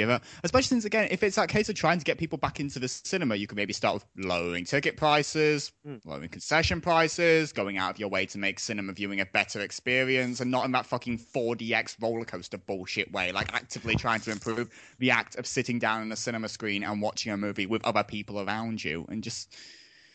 You just reminded me of something. Like, this is a bit of a tangent. I cancelled. I used to have an unlimited card for me, and I used to pay for the unlimited card for my wife as well. She never really goes to the cinema anymore. It was a bit of a waste of money. So I cancelled her card, and that expired at the middle of March, end of March, I think, was when we cancelled it. Still works. Went to see I think you said Tarzan then. Jungle Book at the weekend using her card. Ka-ching! Take that. Sticking it to the man. Are you going to try and book in for the green room screening with it as well, then? All of them. All the screenings, all the time. All the screenings, every single one. Yeah. I think I might have mentioned this last week, but there's a cinema near me in a town called Dorchester for any Dorset-based failed critics listeners, called The Plaza, and it's £2.50 to see a film during the week and £3.50 at the weekend. Nice. It's brilliant. There's no catch. I'm waiting for the catch. No, there's no catch. There's only 4 screens, but there's at least 80 seats in each screen. All the snacks are about half the price of what they are at a normal cinema chain, and it's bloody brilliant. There's no. Do you have to pay to park? Yes, but it's not a cinema car park. It's just. Well, I suppose you could. It's not worth me going then. It's not worth me travelling down. No, it'd be completely pointless. Anyone more than an hour away, well, half an hour away going, it'd be a complete waste of time for them. But for me, it's great, and that's all that matters at the end of the day. With regards to people using their phones in the cinema, so what is the cut-off point for you where no phones? Because I think I'm happy for people to use their phones up until the trailers start. I think usually if they're a big skinhead and look like they'd batter me, then I don't say anything.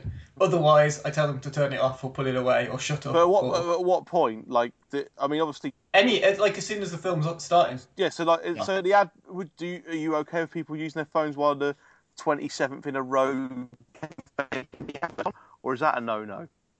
No, just no. I mean, like. The adverts are fine. I don't care. I play on my phone during the adverts. The trailers, if there's a lot of people around me, I'll put it away. If I'm just there on my own, then I don't, there's hardly anyone else in the cinema. I don't give a fuck. I'll just keep messing about on my phone. But as soon as the film's on, you put it away. You shut up. Them's the rules. That's what I mean. As soon as the film starts, yes, definitely. But I didn't know how bothered people were in the run-up to the film actually starting. Yeah, no, BBFC card for me. Because adverts are the absolute worst, and trailers are bad mostly. So if you actively try and avoid trailers and you're using music or whatever out there or trying out there, then that's fine. It's again but when the title card comes up, you turn it off, you sit down and you watch the movie you actively paid money and got dressed to go see. And got dressed. That is the crucial thing, Because they don't always get dressed, do they, Steve? Yeah. When they sit next to you. Wow. Oh no, it was Paul, wasn't it? The guy who came into the cinema and just took his shirt off. Yeah, I had an absolute this was one where it was quiet in the day. I've told this story before. It was quiet in the middle of the day to go and see a film, and they sort of said, "Yeah, just sit anywhere you like, really." And some complete stranger come and sat right next to me and had stinking cinema nachos, which are crunchy by the nature of a nacho, so it's loud, and it was also stinking nacho cheese and jalapenos. But why have you chose to sat next to? You could sit anywhere else. There's about 20 people in this group. Why have you sat right next to me? Perhaps it was well for shirt coming off. I'm going to assume he was trying to cruise you and you just blocked him out. Well, that was Paul, so that wasn't. I didn't have to deal with that. But I don't get people. I don't either. Just hate the general public. Humans are overrated. We're not all that. No, we're not. But what I did think was, why does this not happen more often? And by this, I mean, why does Cineworld specifically not show these sort of films on a one-off basis more often? I get that they My Little Cineworld, right? It's got 5 screens. 5 screens. That's all that's there. And this week there are 3 films showing. There's Arrival, which is shown 3 times a day. There's something else I can't even remember. Oh, Doctor Strange, which is on 4 times a day. So you can imagine they're taking up 2 screens between them. Fantastic Beasts and Where to Find Them is on 3 of those 5 screens. I don't understand why, because this Daniel Blake screening was a one-off. It was a Thursday evening. It was brought in specifically just to show. Why can't they do that with other films? I miss out on stuff all the time. I haven't been able to see Nocturnal Animals, The Light Between Oceans, which I really wanted to see, Hell or High Water, even stuff like Sing Street, don't get shown here. How difficult is it for them to just go, okay, look, we don't... On this Thursday, we don't need to show Fantastic Beasts and Where to Find Them 10 times, 12 times, 15 times. We'll show it 14 times and put 1 screening of the latest independent movie. Why? I mean, I would go and see that, and I'm not going to see Fantastic Beasts, and I have an unlimited card. My guess with this is that because Daniel Blake, excuse me, has courted some political controversy. I think the one of the reasons that they would do that for that film is because they know that they're going to get bums on seats potentially, because people are, it's going to rally all the liberal Labour types who are going to go, oh, I'm going to go and see this. This is my way of protesting to everything, and they think they're going to make money. Whereas I don't think they think they're going to make money on Nocturnal Animals and all these films that are worth seeing, but I think it all just comes down to numbers. They know they can pack more kids in for Fantastic Beasts, and kids are where the money are more than anything else. I think that's what it is. I mean, I understand they've got to make a profit because it's a business, but I mean, correct me if I'm wrong about this, but isn't Cineworld a PLC? So it doesn't have, shareholders who it has to constantly produce reports for to say we are making money hand over fist. And it's I went to this Daniel Blake screening, and it was packed anyway. It was full of people. And I think that would be... I've been to see films there. They've done it before for The Raid, surprisingly. The Raid got a one-off screening. Hardcore Henry got a one-off screening.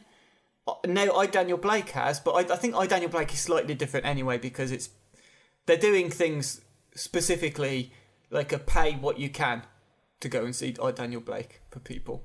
They're putting screenings on, which I think is a really nice touch. You know, they're saying we know who this film is for, and we know that you want to see it. Pay whatever you like, which is brilliant.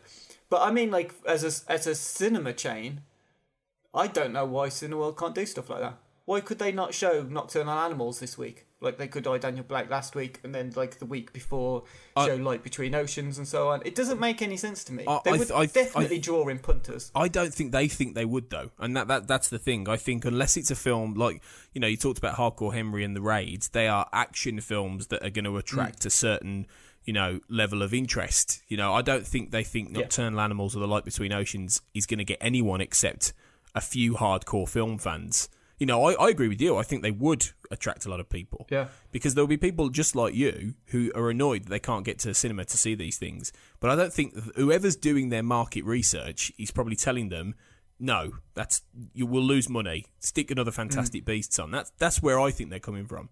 So, but I could be wrong. But I would imagine it's that. Yeah. Well, I don't know. I mean, maybe then what they should do is when they do their unlimited previews, which are specifically only for people with unlimited cards, don't show a film that's out in 2 days' time. Put on something that's probably not going to make it to every cinema chain. Do you know? I mean, they do. I don't know if you're familiar with how they work, but Steve will be very soon. Or have you already got your unlimited card, Steve?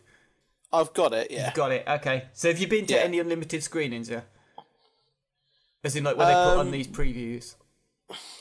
No, I haven't. I've only had it about 4 weeks, and I've not noticed them do any of these kind of special screenings yet. Okay, I think Allied is on tomorrow. That might be their next one. But then that comes out on Friday. Right. So, I mean, what's the point in that? Why don't they... I mean, it might even come out on Thursday this week. Why... It just frustrates me. I don't think they've got to pander like other cinema chains. It's not Odeon. It's not, Showcase. They haven't got to constantly have this pleasing of shareholders. They can do different things, and they choose not to. Or they choose to put it all on a picture house, of which they own, but, like, are very rare around the country. But anyway, that's my little mini rant. Daniel Blake, essentially, is good. Go and see it if you can. Unless you're a Tory. No, especially if you're a Tory. Especially, you should go and see it and realise what a bellend you're being. Right. That is the opinion of the Failed Critics podcast. There you go. Tory bellend. No, it's not. It's my personal opinion. You can be a Tory if you like. Just, Don't be a bellend about it.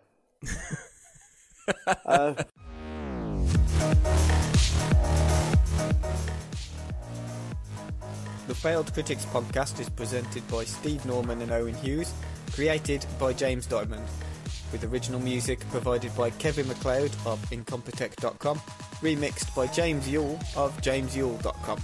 You can find us at FailedCritics.com, on Twitter at FailedCritics, and Facebook at Facebook.com/FailedCritics. Thanks for listening.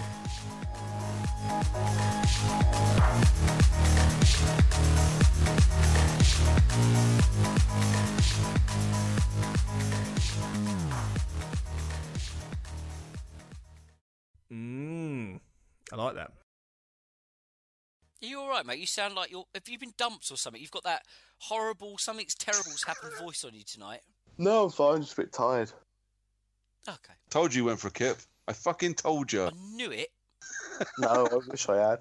He masturbated himself to within an inch of his life. He's got a cock like a fucking microwave pepper army, and he's kipped off on the sofa. Yeah, that's more or less it. Did you piss yourself as well? Yeah. Fucking knew it. You're a disgrace, Norman. I know. Disgrace. I know. Right, I'm not going to know what to do with the rest of my evening now because we usually finish about 2 hours later than this. I'm just going to bed. Well, you got which is your gentleman's entertainment choice website, Steve? 10-minute preview. Go old school. Go old school tonight. Yeah, go retro. Owen? I just flicked to Babe Station. Nice. What you I don't know. I don't even know if I actually do have Babe. Is Babe Station still like? Does it don't exist? act like you don't know. He knows. I don't. I've got knows. BT TV. I don't know what's on that anymore. Of course it does. I'm Is going it to still go there? really, really old school tonight and I've got some numbers here. I'll bend over so you can see on 0898 32. What, the back of the Daily Sport? Exactly, yeah. Right, boys. That used to be my favourite thing about having a paper round on a Sunday. Was pushing all the daily sports through and having a quick flick through them all. And seeing which one on your street was a perv. Yeah.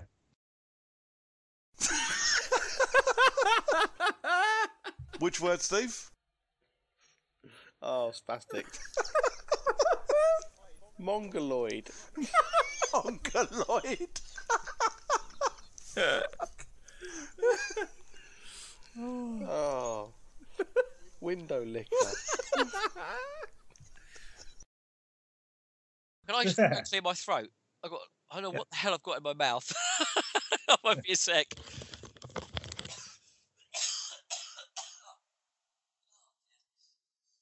Killing him already. Yeah.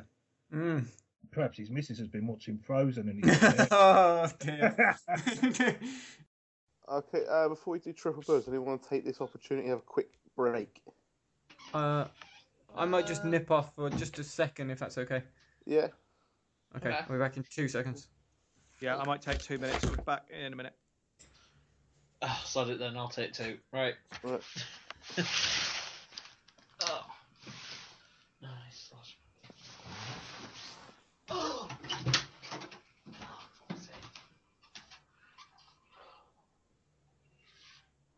How was work?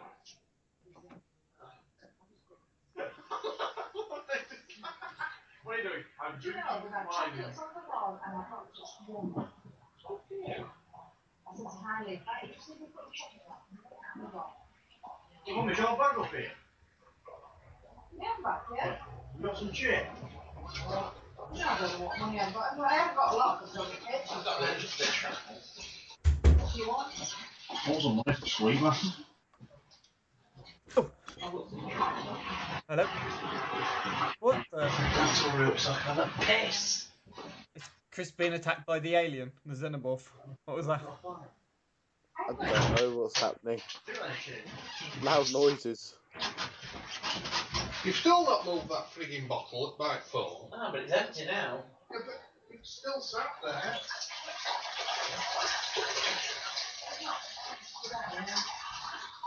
Have you got some change for us? For what? A tenner. I've got 2 fivers. Might work. What is happening? It's like being like. It's like.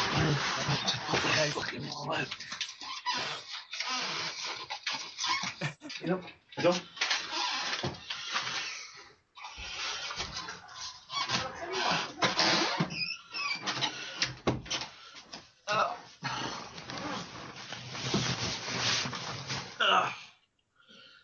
Okay. You right, Chris? Yeah, sorry, just bathroom break. It was. I think you like. Have you got like a lapel mic or something? Because that. I think we heard everything. No, I will say, to be fair, I literally left my headphones just stuck into the machine, and because my room's right next to the bathroom. Oh God, I'm sorry. Please edit that. It's alright. I'm just. If you could just hear. Just giving someone 2 fivers in the bathroom. I'm not saying anything. It's No, your business. No. It was very No, northern that was for a my minute brother. there. That was my brother who was asking because he works as a mechanic, and apparently they've got a guy who comes around literally selling them sweets. So he said, "Have you got any change?" I went, "Yeah. If he's got a tenner, I'll give him 2 fivers." That was it. And I'm there just like, really? You can buy chocolate anywhere? He's like, "Yeah, but it's the sweet van." That's hilarious. It is always better from a sweet van. Yeah, which I didn't know like in existed. It's like in school with a tuck shop. I mean, that was always better. It's basically a mechanic's tuck shop on wheels. Yeah. Yeah, fair enough. Hello. Hello, Phil. You missed all the excitement. Oh, what happened? Oh, Chris gave some guy 2 fivers in a bathroom. Oh. Did you get your money's worth? No, but he did.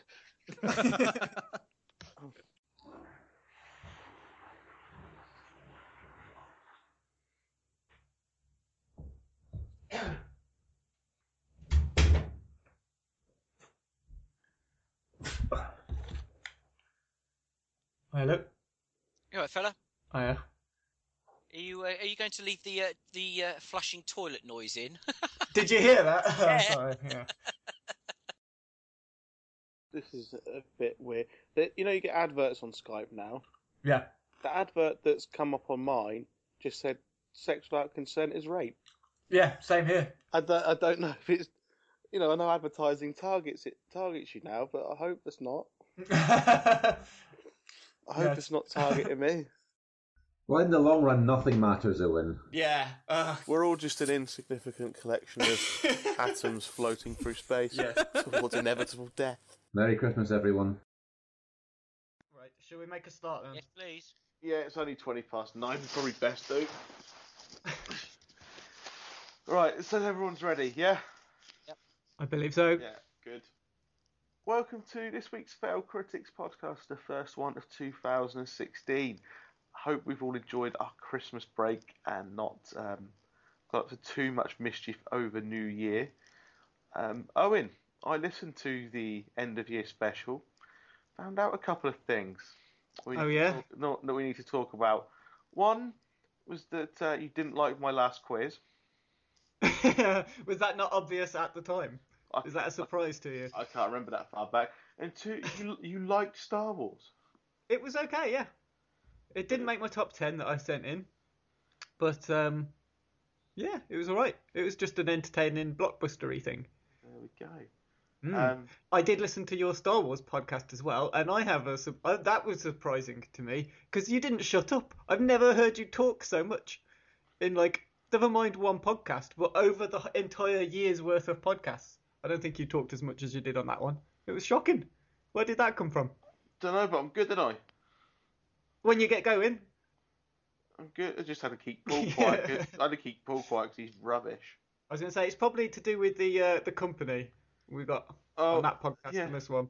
Yeah, but anyway, on to the main focus. Obviously, in this podcast, we're back to our usual format, and we're going to be reviewing new releases such as The Danish Girl Joy and King of Cups, I believe, as well.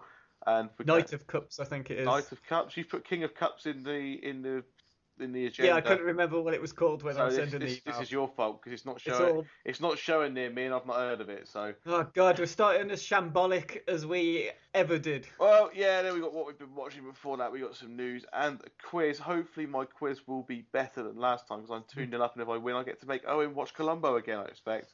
Oh God, please don't. I haven't even thought of what I'm going to make you watch. I might have to reveal that at the end. Okay. But anyway, seeing as we're reviewing Joy, which is a biopic or biopic, whichever way you want to pronounce it, I've got the names of some biopics, and you've got to tell me who they're about, or the main focus, because some obviously about more than one person, but the main focus, which person's the main focus of the biopic. So if I was to say, for example, Gandhi, you would say Gandhi. Wait, Steve? Yeah? Are you going to introduce me after the quiz? No. He's shambolic as ever. Evening, guys. Hello, Paul. You all right? New year, new start. Oh, chat shit, get banged. Go on, crack on, Should Steve. we just do this again? This has gone completely. Let's just start No, again. this is brilliant. No, this is not going to be brilliant for people listening. We're going to start again. Let's do it again. Yep. Yeah, right. I haven't done this for a while. I've got to remember how to do it. Yeah, give you 2 weeks off, and this is what happens. Unbelievable. My alcohol-riddled brain. I'm rum-addled. Right. We go again. This does not slip now. Warning. This episode may contain explicit material, namely Owen talking about ejaculate filling a bathing area. You have been warned. Thank you. Nice one. Well, do. Lovely stuff. Although it was Steve. And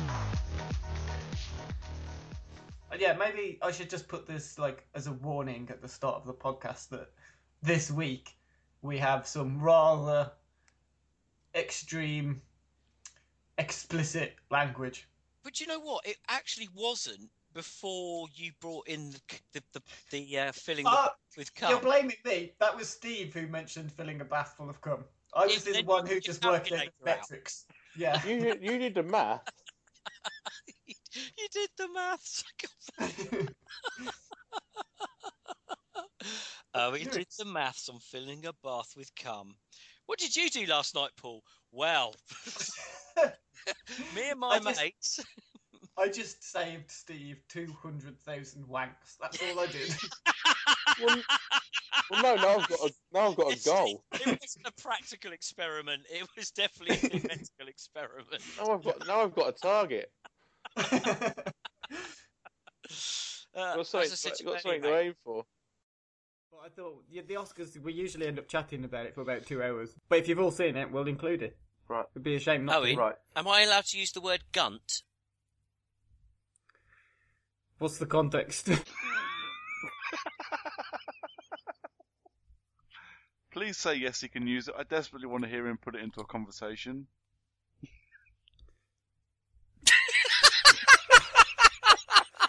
You can do what you like. Silence is golden, Owen. Brilliant, thank you. Right. Blah, blah, blah. Is it good? Yeah, it's alright. Cool. Done. Callum, I want to hear about Jeremy Irons. Yeah, that. This is thanks to a friend of mine on Twitter, Ben, Anime Dad, who kept pointing this out. Jeremy Irons is against homosexual marriage. Is he? Yeah, reasoning in an interview, apparently that if gay people can get married, that means a man will want to marry his son. Conflating homosexuality with incest. But then, if a man can marry a woman, doesn't that mean a man would want to marry his daughter then? Yeah. Hang on, Let me have a look. Let me see if I can get the interview up. This isn't going to be libelous if I post it. No. Well, he said it, so it's not libelous. If he actually said it, it's not libelous. Yeah.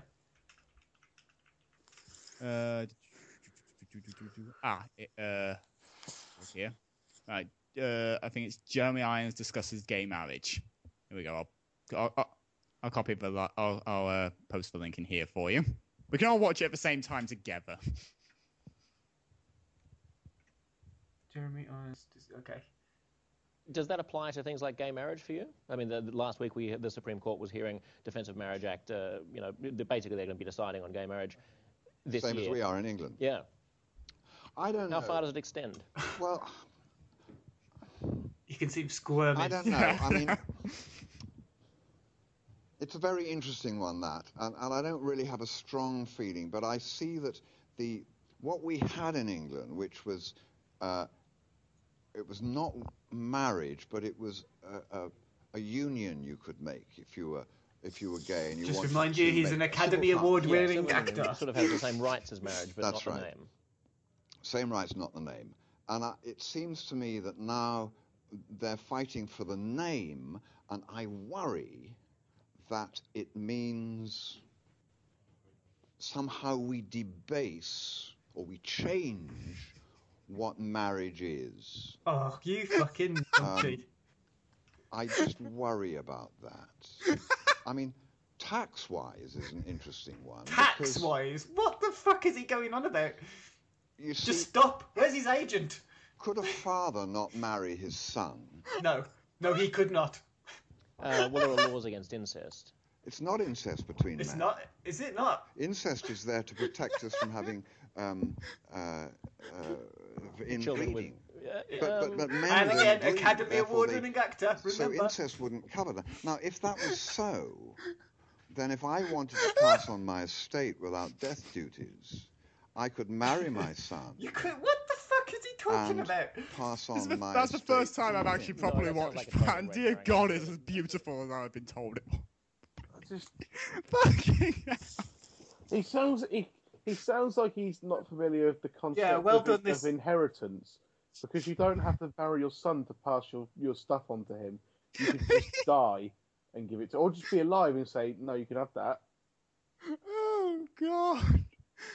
Oh, that's brightened up my week. Has he come back at after he's got a load of flack and then go, well, actually, this is out of context and all that. I have no idea, but I don't care. It's fucking beautiful. Are you fair play on the interviewer though, sort of laughing at him and saying, "No, I don't think that's right." Yeah. about laws against incest. Well, with Ben, it's not incest. I'm pretty sure it is. I bet they're all just sitting there at HuffPost going, "This is gold. Make sure we definitely get this edited and put out quickly." It was live as well. Again, that's oh god, that was beautiful. That was incredible. Okay. I'm glad we could all have cheered up our lives together with that. So I can't believe that is Jeremy Irons, Academy Award-winning actor, saying this. He has to keep prefacing of Academy Award-winning actors, as if it's not unbelievable enough on its own. Yeah. Remember, guys, Academy Award-winning actor saying this. This is the guy from the Academy Award who they really rate him. Academy Award-winning opinions. Yeah. Jesus Christ. Ever catch yourself eating the same flavorless dinner 3 days in a row? Dreaming of something better? Well, HelloFresh is your guilt-free dream come true, baby. It's me, Keke Palmer. Let's wake up those taste buds with hot, juicy pecan-crusted chicken or garlic butter shrimp scampi. Hello Fresh. Stop dreaming of all the delicious possibilities and dig in at HelloFresh.com. Let's get this dinner party started.